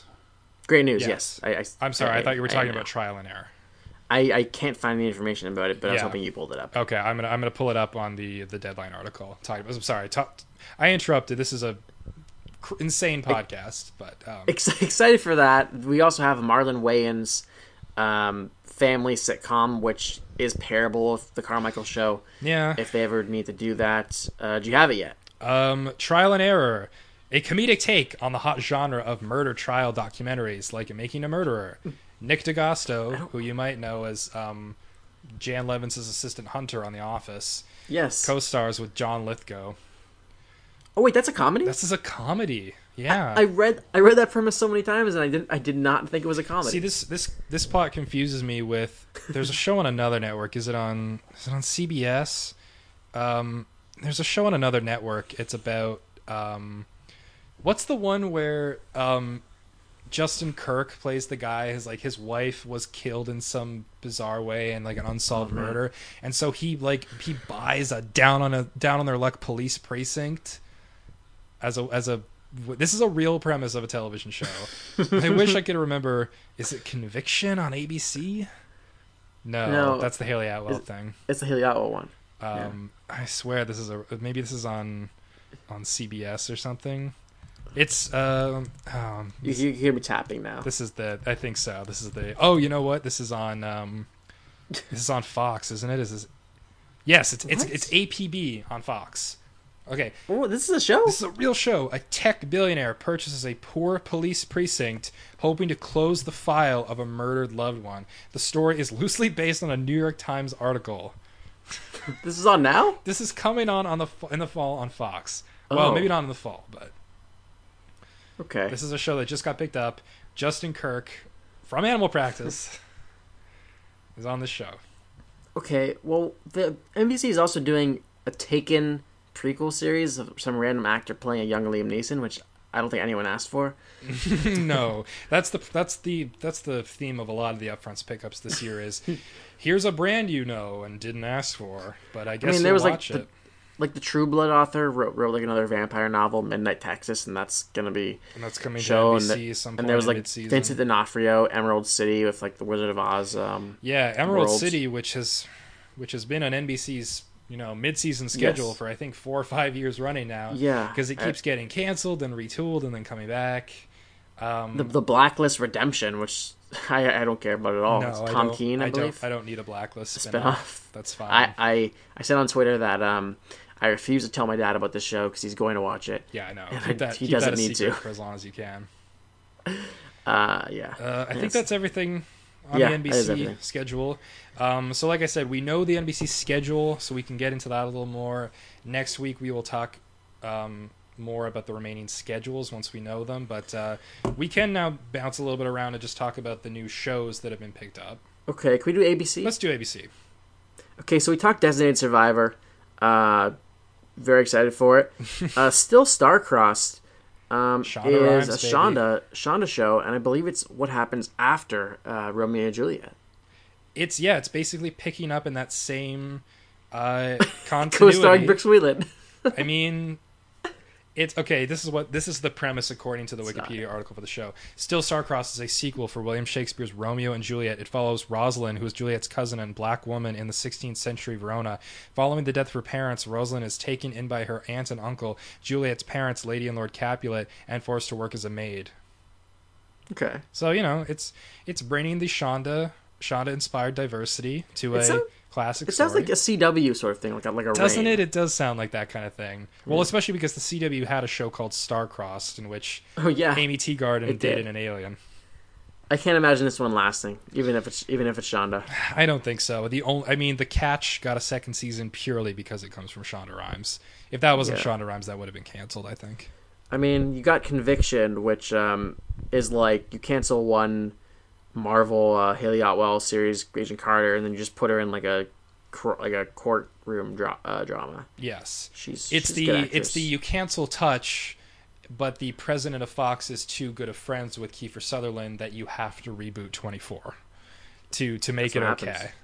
So very excited about Katie Mixon getting her own single camera comedy on ABC. Yeah, okay, wait, no, remind me which one she is. She is, if you watch Eastbound and Down, she is. She's on that show. But then also, I feel like she's a better example of her would be on that show. But she's been on Mike and Molly for all those years as whatever her character is. Mm-hmm. But Eastbound and Down is where I like to point her out from. That's okay. I knew the name. Yeah. But she could do it. She actually, I tweeted Katie Mixon finally leading her own show, and she favorited it. She's one of the people that searched her own name. Somebody like Briga Heelan who has earned her, leading role. Yeah. Well, I think Katie Mixon even more because she's been a part of a syndicated show and she's been on Eastbound and Down for years. Mm-hmm. She's great. Ali Wong, who I actually was watching her stand-up special on Netflix just today. Oh yeah. On Beth's recommendation. Great stand-up, and I'm excited to see her on the show. She's actually a Fresh Off the Boat writer. Love it. Fresh Off the Boat is probably my favorite comedy on TV right now. Love that show. Yeah, for you. Now I have a question for you, Bram. And the question is this. So, would you agree that one of the best new television finds of the year 2014 was Fargo star Alison Tolman? Yes, I would say 2014, great find. She leading the show. I guess you could call it that. There was not really a lead, but the protagonist definitely her. The breakout star. Great find, of Fargo. and then she was in the Hello Ladies movie. Oh my God, was she? She was. I'm so glad. I watched every episode of Hello Ladies, and that show was like pulling teeth every single week. She was. And I did not. I refused to watch the Hello Ladies. Who was the movie. guy from Get Smart? It's Nate Torrance from Studio 60. Yeah, Nate Torrance, the love interest for him in that movie. Oh no. Yeah, it was not a bad movie. You should watch it if you watch every episode of Hello Ladies. It's funny because I knew it was very early on, obviously, that I realized I hated the Newsroom. But when they announced they were going to do a final Newsroom season of 6 episodes, I was like, yeah, I'll watch that. And they were like 2-hour wrap-up movie for Hello Ladies, and I was like, oh hell no. But anyway, I bring up Allison Tolman because obviously Allison Tolman did not get to come back for Fargo season 2 because her character in Fargo season 2 was a child. She had one scene. It would not have worked properly for her to be a recurring running part through that show. So we obviously wanted her to do something really, really good as her comeback vehicle. She had, she was in a couple episodes of Review with Forrest McNeil, season 2. Yeah. She was good on that show. She is finally back in a new sitcom as a regular role. It is ABC's Downward Dog. In which... Well, I believe this is also a retooled pilot. Yeah, I feel like she did it for the last cycle as well. Sounds like I feel like it's been in the development pipeline for a little bit. I think you're right. That it might have been around for last season too. We've seen 12 seconds, I'd say, from this short little teaser. Who's the real boss? And you see Allison Tolman and the dog, and just like having a dog, and suddenly. Okay, the dog talks, and the dog says, "Me." That's the whole teaser. It's like it's like Wilfred, but not quite as philosophical and introspective. Well, there was no joke there. I mean, yeah, it's I don't know. I mean, I want this to be good. I want good things for Allison Tolman. But I'm not sure I trust ABC with any comedy that isn't about a family right now. Oh yeah. So, but I mean, there you have something that's in NBC's wheelhouse from Sony. Imaginary Mary, starring Jenna Elfman, and from Adam F. Goldberg. Mm-hmm. So this one is very strange because it was actually shot in Canada, in Vancouver, but it's Jenna Elfman. This is what the people wanted: Jenna Elfman back on television. And they didn't get enough out of practice, or sorry, not out of what is courting Alex. Accidentally. They didn't get enough accidentally on purpose. They said we need Jenna Elfman. These Dharma and Greg reruns aren't doing it for me. Yes, but we also need a CGI Rachel Dratch to be her friend, to play her imaginary friend. What do you make of this trend next season of hybrid animation live action shows? Because we also have Son of Zorn over on Fox from... I'm into that though. That's very self-aware, and it's sort of like... So you think that it's not the it's not the premise that is bad, but it's the execution that could lead this one astray, Imaginary Mary? I mean, listen, Imaginary Mary, it feels like it could be a reboot of Alf, but I wonder if the character is too annoying. It's Rachel Dratch. I mean, I like her, but she could be definitely grating if you use her the wrong way. The problem with ABC's comedies, and that people have pointed out, is that, like... I like that Katie Mixon is getting her own show, but again, the show that she's on is going to be called Second Fattest Housewife. So we have this, we have the lady... They're changing the title for that one. God, I really hope so. In Westport. Yeah, it was originally called The Second Fattest Housewife in Westport. I hope it seems like it's been shortened. I hope they completely change the title again. But I mean, again, we have former fat lady is entirely defined by her weight, lady whose best friend is her imaginary friend, and lady whose best friend is her dog. So people have pointed out, like, does ABC get women? Like, their comedy's development for next season seems to suggest otherwise. So this is just bizarre. I mean, and the thing that's interesting about ABC's schedule is ABC has 12 comedies total for next season because they didn't cancel anything this year. They canceled The Muppets, which everybody knew was going to happen, but The Muppets hasn't been on the schedule since March 1st. It had its time slot taken over by The Real O'Neills. Yeah. They also canceled Gallivant, which only ever took up 4 weeks of real estate as just sort of January filler. So basically, almost all of their comedies are coming back, plus they've added a few new ones for next year. So I have to think on their schedule, they're expanding their comedy real estate. Agents of S.H.I.E.L.D. is probably moving.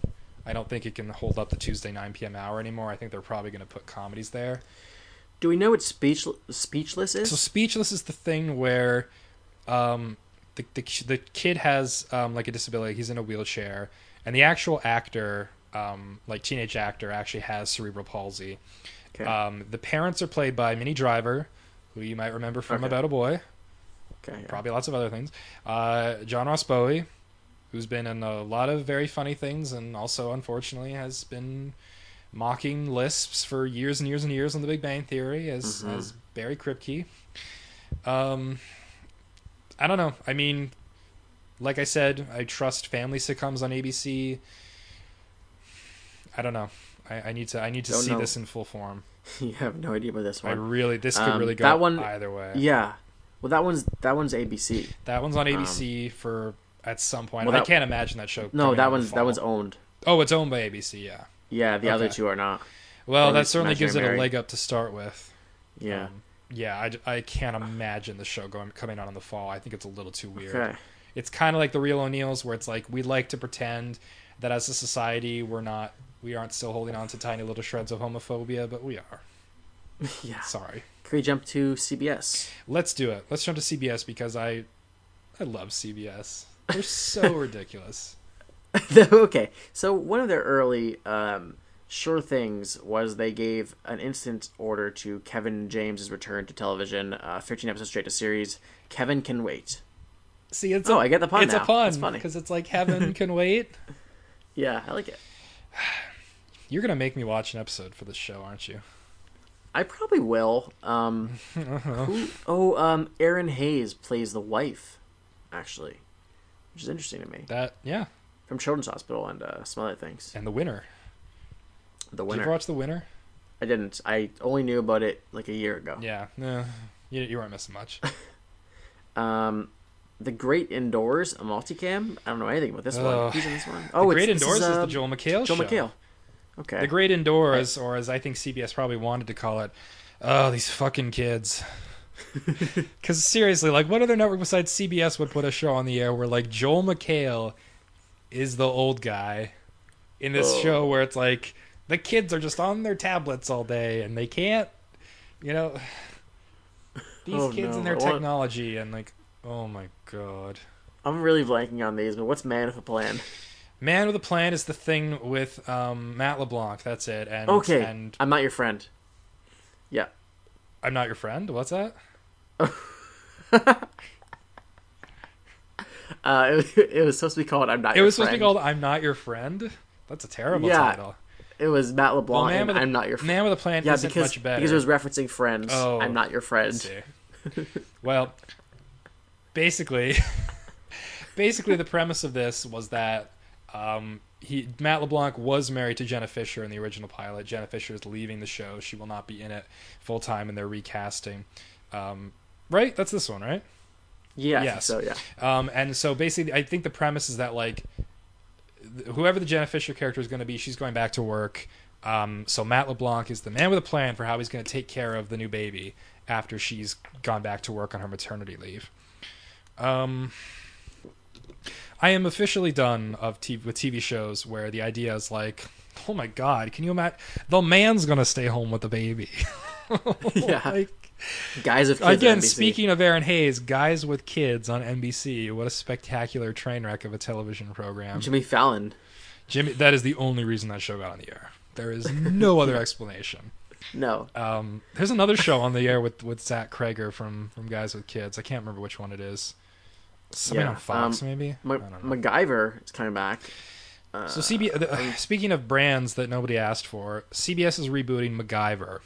MacGyver, which did a pilot for CBS. CBS did not like the pilot. They did another pilot. They picked it up, and now pretty much the entire cast and the showrunner are departing the MacGyver pilot. Oh, no.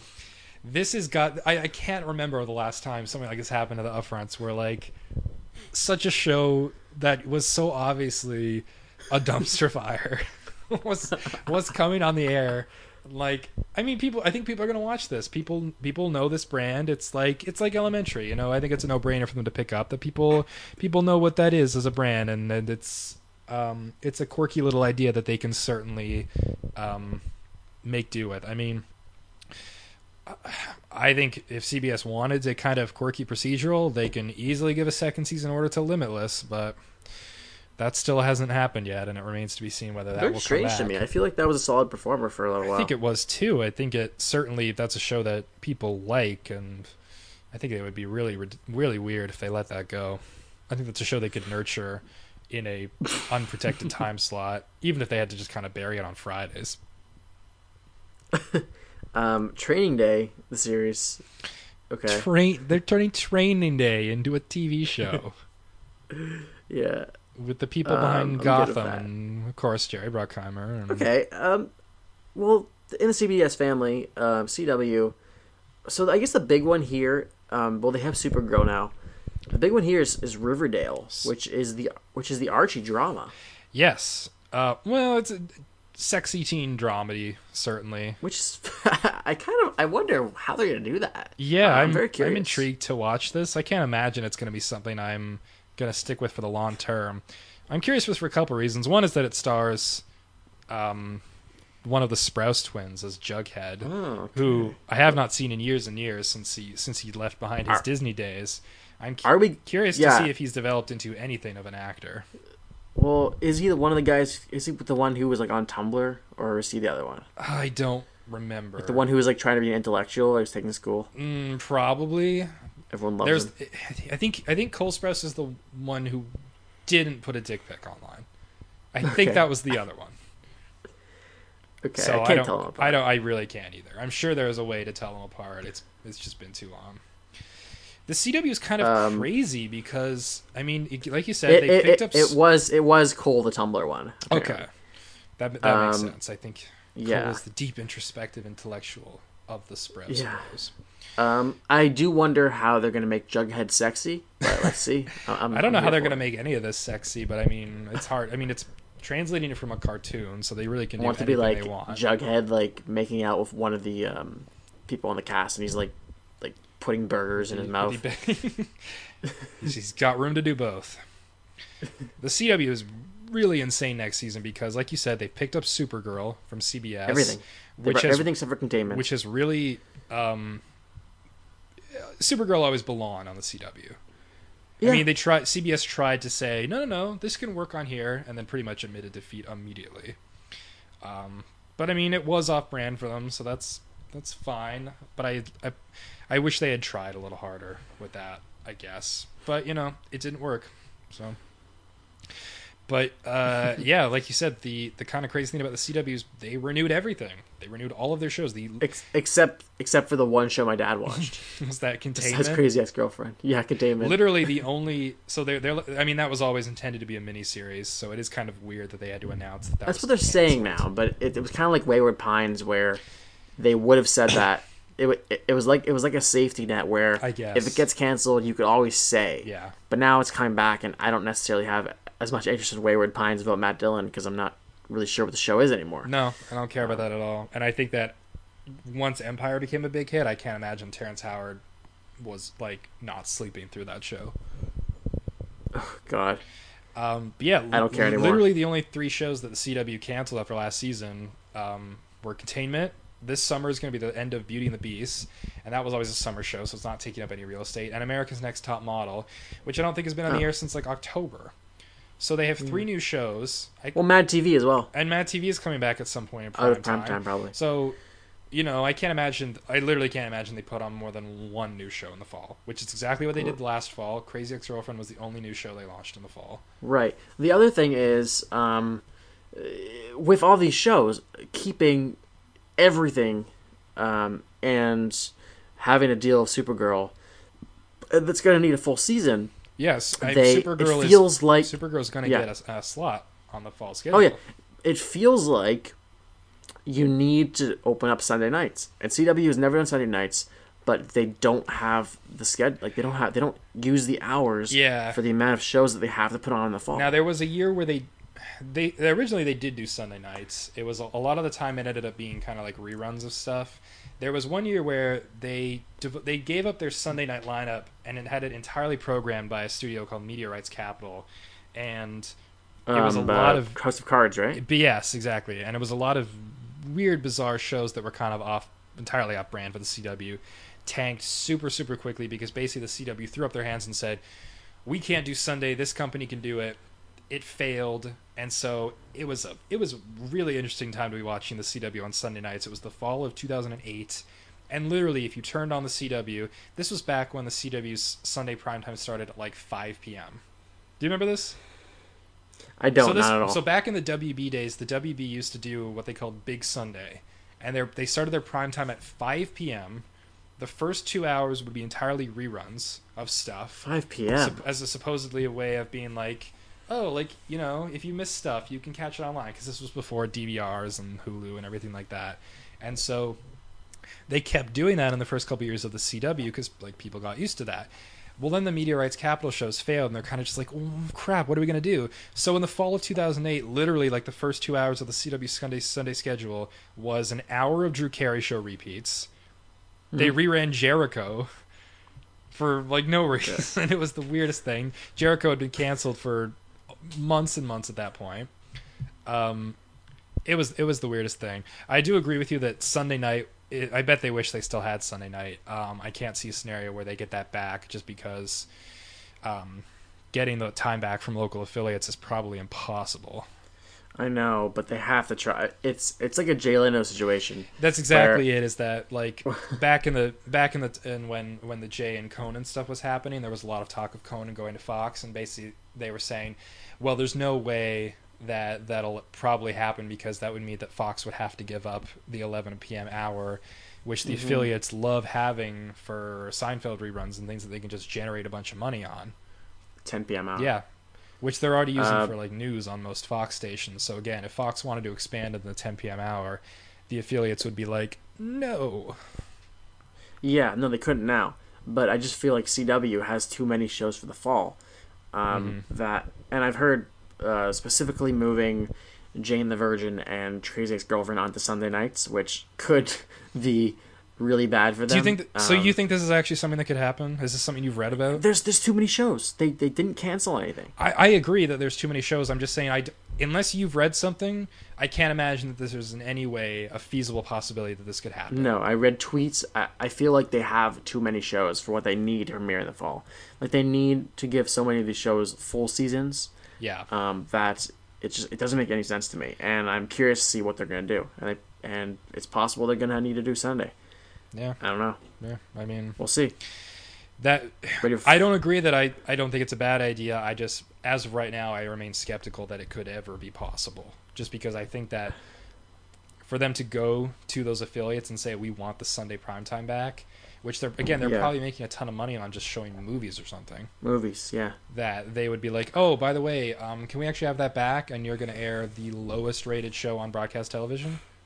They'd be like, I don't know. No. They could do the Flash and Arrow if they want, or the Flash. If they wanted to, I guess. The 100. I don't know. It remains to be seen if they can make that happen. I'll believe when I see it. Okay. Well, we have Fox, who Son of Zorm. You talked about. It's interesting because Fox, they Philip Lord and Christopher Miller actually have 4 of Fox's live action comedies, which is a lot. They Brooklyn Nine-Nine, Son of Zorn, Making History, which is the time travel Adam Pally, Leidenmeister, which you said last week you were hoping got picked up, and here it is. And it's Lord Miller, and the other one is Last Man on Earth, which had its finale already, and I'm going to be watching it right after this. Basically, on the spectrum of shows in which Timeless is on one end and Time Traveling Bond with Alana Glazer is on the other end, Making History is somewhere in the middle. Yeah, with Adam Pally and Leighton Meester. It's gonna be fun. I'm looking forward to watching that. I never really got into Last Man on Earth, but I'm certainly not against the Lord and Miller sensibilities of comedy. Oh, it's a great show. You should definitely catch up. I don't know if I should catch up, but I think I should pop back in on it and see what. Especially this season has been very excellent. The Mick is a Caitlin Olsen from is that her name? Yes, Caitlin Olsen. It's Always Sunny. You know, as Sweet D on It's Always Sunny in Philadelphia. Yeah, very very interesting to see her leading a family comedy. This is an interesting premise that. where basically like her sister and brother-in-law had like flee the country because they're criminals or something, and the Caitlin Olsen character is kind of a deadbeat herself, but she's sort of stuck raising her niece and nephew now. Is that basically what the premise is? I believe so. Yes. So apparently she's gonna have time to do this and the new season of Sunny, which was only 10 episodes. I'm sure she can make that work. She's done it already. Oh, it's already filmed. They shot it like when it was airing. Like they do it way early. Wow, they really do it way early. Yeah, and fast. Yeah. Okay. Pitch. Lethal Weapon. Oh, Lethal Weapon, okay. Right. Yeah. Well, this one's Damon Wayans Sr. Damon Wayans Sr. And speaking of beloved Rectify cast members making their way onto network TV, Clayne Crawford, who you know as Teddy Jr., on Rectify is Riggs in the Lethal Weapon pilot. I always liked him. I certainly valuable IP. Sorry, what's that? Valuable IP. Yeah, absolutely. This is not a show I imagine I'll be watching, but I like the idea of that casting. Okay, the one that I'm very confused about is The Exorcist, because I don't know what they're planning back on The that Exorcist, and it stars Gina Davis. Yes. Commander-in-Chief star Gina Davis. I don't know. Okay, Pitch. What do you think of Pitch? I think Pitch is going to be vaguely offensive for a couple different reasons. One is that it is going to fall into baseball. So this show is set about in the real world of Major League Baseball about the first ever female pitcher who to play in Major League Baseball. Stars Kylie Bunbury as the lead. I don't know if I know her from anything. She was apparently on Twisted on ABC Family, which I never watched. Mark Paul Gosselaar's on this show. Ali Larder, Dan Laurier, who was the dad on the Wonder Years. You'll know him. I think. Well, first of all, I think the show is going to fall, unfortunately, into some of its sexist trappings without even realizing it. Like, it's going to be one of those shows that thinks that it's being progressive and doing something for female roles on television and thinking that's enough, and it won't realize that it's kind of falling into dumb little traps where, like, how its character deals with emotions, and I don't know. I don't really have faith in this. Another show co-created by Dan Fogelman, who has 2 shows on the air this fall. Whoa. Dan Fogelman of The Neighbors suddenly is everywhere on TV. The other reason I'm a little wary about Pitch is that Pitch is going to be produced in cooperation with Major League Baseball. Like, they're going to be filming in actual stadiums using actual, Major League Baseball props and logos and branding. Well, I think they're filming this on the Houston Astros. It's gonna be well shot. Certainly, yeah. Yeah. It'll look good. It'll look realistic. I do wonder how much of the show Major League Baseball will nudge in the direction of product integration and basically a promotional piece. The problem with doing a show on TV about sports is that if you stray too closely to making your show be critical, if you make your show too evocative of an actual major sports league, and it is in any way critical, that can cause real problems. ESPN had a show on the air about 10 years ago that was basically about the NFL, and so obviously it got into criticism. It wasn't the actual literal NFL, but it got into criticism about this fictional football league, and the NFL did not like that people were drawing the comparisons, and they basically said, cancel this show or we are taking away your NFL rights. And so it didn't move on after that. And so it is kind of unfortunate that if you're going to do a sports show on TV, it basically either it can't exist because the network probably already has broadcasting rights to a major sport and they're not going to like it, or you have to do it in partnership with them, and then you're kind of you're held hostage to what they basically want the show to be. So I don't really see a way where pitch can be a thing of subtlety. Okay. Did you ever watch 24? Because they have the 24 Legacy without Jack Bauer. I watched some seasons of 24. Yeah. I watched the one really good year of 24. I also watched the final season of 24, which is one of the worst ones they ever did. I don't care about this one that much. No, not really. I imagine that they will announce that they're launching this out of the Super Bowl, and there you go. Yeah. Okay, we go to Fox. We have Star on Fox, which is the new Lee Daniels show. That's I think the only one we haven't talked about. Queen Latifah, Benjamin Bratt, Oh, wow. people you like. You know, it's like Empire, but it's not about a family, and it's about younger up and coming singers. So, set in Atlanta, which that's fun. Oh no. Prison Break's coming back too. Never watched it. Yeah, whatever. I have no opinion on that I never one. watched that either. I think I'm glad to have not watched it. I feel like we covered That's it, these new shows. guys. That's Upfronts. That's certainly Yeah. That's the newness of Upfronts. Yeah. Certainly. And I can't wait until we're able to see all these trailers to actually be able to form an opinion on which are trash and which are not. It is one of the greatest joys in Upfronts is making snap judgments about 30-second to 3-minute poorly edited cut downs of not for air pilots. Yeah, I was like super into Revolution when that trailer came out. Never watched it. You know what's funny is I watched the pilot Revolution Terra Nova? again just because it was on Hulu early. I watched the trailer for Revolution. And I kind of thought like this could be fun. No, did not like the pilot. Jon Favreau, actually. Well, we talked about new stuff. Maybe we just really quickly. Anything you want to feel is noteworthy about shows that were canceled? I mean, it's not a very good time to be Patrick Warburton because Crowded got canceled after 13 episodes. I don't know if you ever watched this, but last week I happened to slip into it, and it was Miranda Cosgrove, iCarly, coming back home into a... I think one time I watched the cold open of it just because it's on right after the Carmichael show.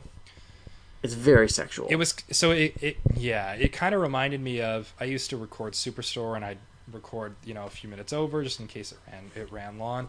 So I always used to watch the cold opens for telenovela just to be like, am I missing anything here? No, I was not. Some of it was funny, but it wasn't good enough to be like a show that you were invested into. It didn't offend me, but I was just like, oh, they're too tightly parked into this parking space, and Eva Longoria has to like climb out the back of her convertible. Whatever. It's not funny. It's physical comedy. Some people can do it. Some people are not going to be able to make it above surface level. Telenovela, rest in peace. Mm-hmm. Yeah. R.I.P. Who cares? Well, a couple things to note from cancellations. Rest in peace, Castle, after 8 seasons. Castle's not a show I would have expected to go out this way. I would have expected them to announce that this is the last season and give that show a proper ending. ABC apparently decided they didn't care about that because they fired 2 of the leading actresses from the show, announced they wouldn't be coming back to the show next year if it got renewed. So that was a bad way to mangle that. There were allegedly reports that Stana Katic and Nathan Fillion couldn't stand each other and haven't been able to for years, so I don't know how much ABC could have done about that. But this is still one of their longest running and most successful dramas of the decade, and it is kind of a bummer that it's just sort of fizzling out in this way. Yeah. Even if, this is the correct move. They should not have been keeping that show on life support just so they could sell more reruns to TNT or something. Yeah. Bummer. So, yeah. Nathan Fillion will live. Yes. He should, I'm sure he should join, he should join Powerless as, a that boss. would be a fun role for him. I think he could. I think he'd do well in a half-hour show. Yeah. Yeah, I think so. I don't know. I'm sure he'll find time to schedule and they'll do another Dr. Horrible movie or something. I think when you got a show like Castle and you kind of like broke out in other ways, in the meantime, like Doctor Horrible was that before Castle? I guess Yes, it was during the writer's strike. It was like a year or two before Castle. Yeah, but it's like, okay, well now you're discovered, and now you could be something. Now people kind of know who you are. Now you're not just the dude from Firefly. But it's the same thing with like Melissa McCarthy is now a thing, but she's still in Mike and Molly, which is ending tomorrow. Yes, she's finally going to be free. So she can't actually do anything. So now Nathan Fillion has to go back and get on a new show probably because his movie career wasn't as substantial. Not so much. Although James Gunn seems to like him, so maybe he could be in one of those Guardians movies. Let's see. My mom was very upset at me for canceling Nashville, but honestly, I told her that the show was canceled, and she acted like I had made the call. Like I had... Yeah. And it was like, you know, she would have found out eventually. It would have stopped producing new episodes. Yeah. So, it ran its 4 seasons. They can sell that into syndication to Hallmark Breaking Channel the news or to your Lifetime. parents like one of their family members dies. It really was. Any other cancellations? You know, we talked about it at the top of the show. The Grinder was a show that, you know, could have been something. Undateable. Sad to see that go. But I don't really... The third season was like crazy innovative for the live form, but it just didn't catch on to people. No, and that's... Fridays. That sucks. So. I loved... Now, the thing is, I'm not going to pretend that I wasn't like a bandwagon Undateable fan. I did not really care about that show until it went all live. Me too. I think I watched... I'm trying to remember actually how much of the first season of that I even watched. Did I watch Beyond the first week? They double ran a premiere, and I really don't think I watched Beyond that. Mm-hmm. You know, because it had the Chris D'Elia stench on it from Whitney. So, you know, but he's good. He was good on Undateable Live, and that forever lives on, at least as a fun little thing that those people got to do. It's too bad that it couldn't have gone on. Yeah. Ron Funches will get something else too. Oh, no question. Ron Funches is in the Trolls movie. Yeah. Oh, did we talk about on the show? There was a build up to Justin Timberlake's new song, and it was like a new Justin Timberlake song, and it turned out to be a song from the Trolls movie, and it's the most mediocre. Like, it's gonna be the song of the summer. Oh yeah, maybe it's already all over the radio. So like it's so bland and mediocre. It is such a design by committee end credits of an animation song that is just like, yeah, let's have a good time, everybody dancing and be happy, like like Shakira on Zootopia. It's actually a good song, even though it's that. It's like Happy from the Despicable Me movie. Like they try to reverse engineer that, but it's even less catchy. I don't remember anything from it. And they got Ron Funches dancing in the music video. Yeah, it's everybody in that music video is a voice in the Trolls movie. That's why it's those people. Yeah. So, you know, it's Anna Kendrick and James Corden and Kunal Nayar from The Big Bang Theory, so... Got it. Anyway, whatever. Longest episode ever, Brandon. It is. We're at the 2:15 mark. We're going to wrap the show up with a little bit of talk. We're going to do a semi-deep dive on a show that Bram has been telling me to watch all year long, and I finally gave in a few weeks ago. It's called Wacky Ex-Girlfriend. And we're finally... No, it's called Crazy Ex-Girlfriend. And, what show? Have you not heard of this show? No. What are you talking about? Okay, so it's called Crazy Ex-Girlfriend. Rachel Bloom, who most people probably didn't know before the show came on. Some song parodies on YouTube. Or not song parodies, but... comedy? It's comedy songs. 1 hour? On YouTube. It's a 1 hour comedy on the CW. No such thing. Okay, the Emmys would have you believe so, but it is a 1 hour comedy on network TV. The CW is a network. It's on your cable dial. Look it up. 18 episode first season. Obviously, Bram, I know you're evangelical about this show. I'd say I'm pretty close to it. It's been a little while since I've watched something that I actually was this enthusiastic about that really did make me, that I really have felt as strongly about as this. It has such a joyous infection. It helps obviously that it is a musical, and every episode has like original comedic songs to it, which are endlessly listenable. I actually bought the first volume soundtrack on iTunes. It was only $10. It felt like a steal. It's It's there's quite a few. Was it 24 songs? It's on a that one? lot. It's also got some rough cuts and demos. Yeah, and the thing is, because that's it's almost 50. yeah. The thing is that soundtrack is only the 2015 episodes. Yeah. So the back like 10 episodes of the show. Yeah, the 9. It's 9 and 9. I think. So the last half of the Yeah. show, all of those great songs still Yeah. get to be released at some point in the Ton summer. of songs. Yeah. Oh, so many. Do you have a favorite song from the whole first season? I know you like I Have Friends. I do. I love I Have Friends. Um, And like from the first moment I watched that. I later on liked Boy Band Made Up Before Josh is a That's lot. a good one. Just because the Josh is in there, just he's so good. And I love anytime I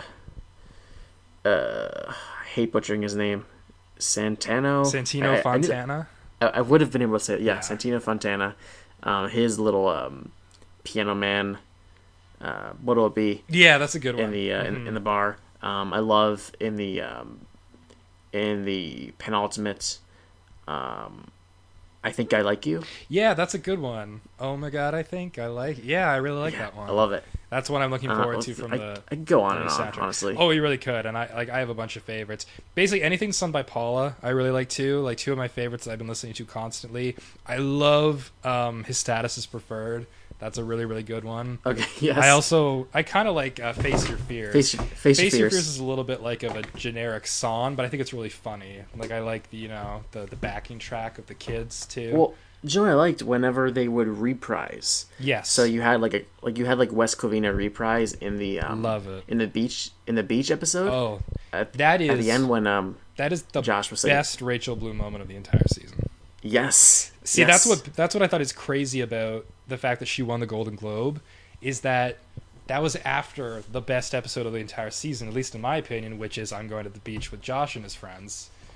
Partly because it's so devastating and kind of cringeworthy for Rebecca, but it has such a moment of triumph in the Josh and Rebecca West Covina reprise. Like when he starts up singing, and she's not crying and she's not exactly tearing up, but you can see her eyes are kind of like glassy, like she's really, really touched. I was crying. Oh, that was amazing. That's the best episode I think of the season. Yeah. It's almost tough to watch in a way, but it's still, and also that's the start of the it's kind of the start of the White Josh and Daryl arc, right? Kind of starts in that one, right? Yeah. No, it was that one, yeah. So that's good. That's certainly the first episode where they meet. So that was a really good arc. Like you teased for me a while back that they were doing the bisexuality storyline. They really couldn't have handled that better, I don't think. It was done really well. There was no It's not done with older guys. What's that? Usually. It's not done with older older men. Older men very rarely explore their sexuality on TV or in movies. Like that was a really unique angle. You know what the thing I think is crazy about that is that character was going to be played by Michael McDonald from Mad TV originally, yes. Back when it was a Showtime pilot. Like, Pete Gardner could not be a more different actor. I know, a different performance. I could not imagine because Michael McDonald pulling off the same Michael things. McDonald has such a built-in snarkiness to him. Yeah, like the whole point of Daryl is that he's kind of soft-spoken. So it's I do wonder how much of discovering what he was capable of as an actor influenced what that character turned out to be. I also really hope that the Showtime pilot is actually on like a set. You know what? I really want to see that. That would be really interesting to watch, because I remember at first thinking like, oh, I'm kind of liking the show. I almost wonder if I would have liked the Showtime version better, because the pilot dealt with a little bit more darkness and the pills aspect of things that the CW show wasn't running away from, but obviously the CW version of the show was a lot brighter and sunnier than the Showtime version would have been. But we know the songs are the same. Yes. But I'm definitely curious on, Michael McDonald, what he would be like, and how much it would resort to profanity. Yeah. Very curious about that.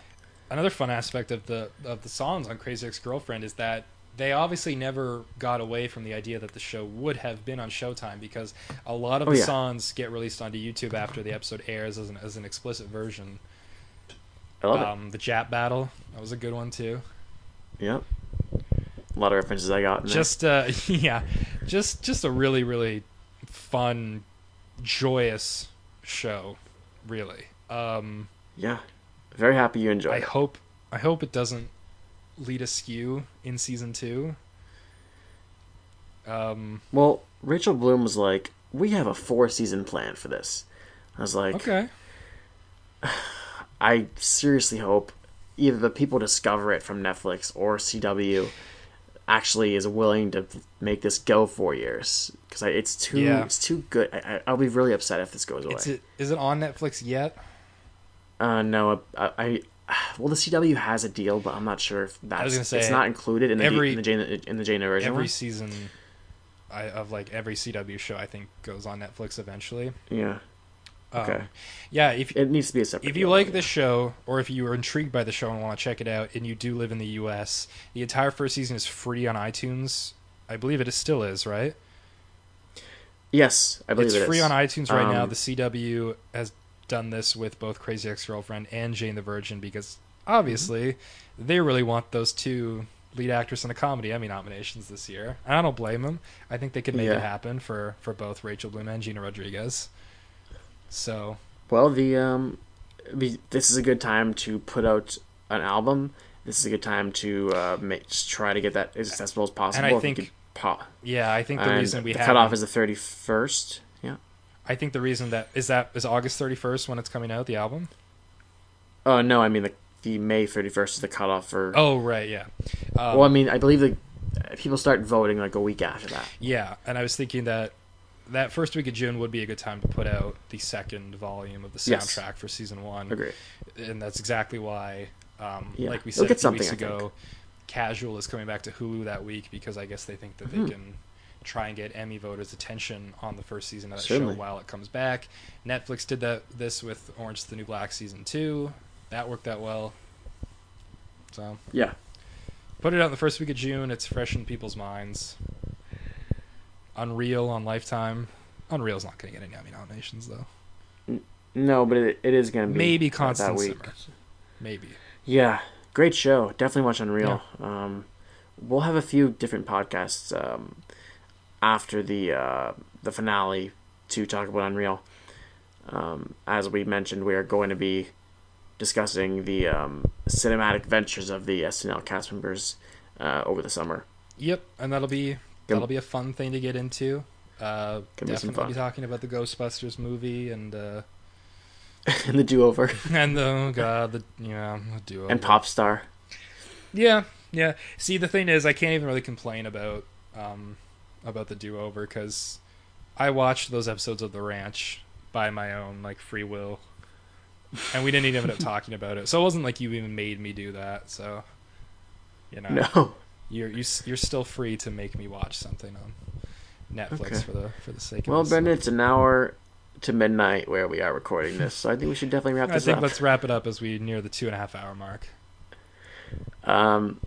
So we're the Featured Players. You could follow us on SoundCloud at the Featured Players. We also had Tumblr, Featured Players. You can find some links, places. Subscribe to us on iTunes or whatever podcast player you use. But if you're on iTunes, please, if you like the show or if you hate us, then just leave a review. Helps so much, gets us a noteworthy status, which is going to be helpful when we are trying to stay relevant over the summer. I am at ReelBrams, ReelBramz or Z on Twitter. And Brendan? I am at Brendan D. Noel on Twitter. And even if your iTunes review is just, guys, I thought this was an SNL podcast. You talked for SNL for 45 minutes and then spent 4 hours talking about Upfronts. What gives? That's fine. Leave that as a review. It's fine. We take your criticism to heart. I think a lot of people are going to be surprised by how much you know and how much you've invested in, particularly the how the ins and Major League outs and Baseball the gets dates in. of upfronts. Yeah, that, but also how Major League Baseball gets invested in like pitch and how like you have to like all these rules and Yeah, this we never said that we weren't inside baseball. this is literally. We're always going to be an inside baseball podcast. This is my life, folks. These are the things we choose to be passionate about. So, you fool. very right. well done. Twitter account is at featuredsnl, and I believe that's good. I think that's We're it. good to sign off. That's another episode in the books. Okay. Thanks for listening, everybody. Thanks for listening. Bye. See you later.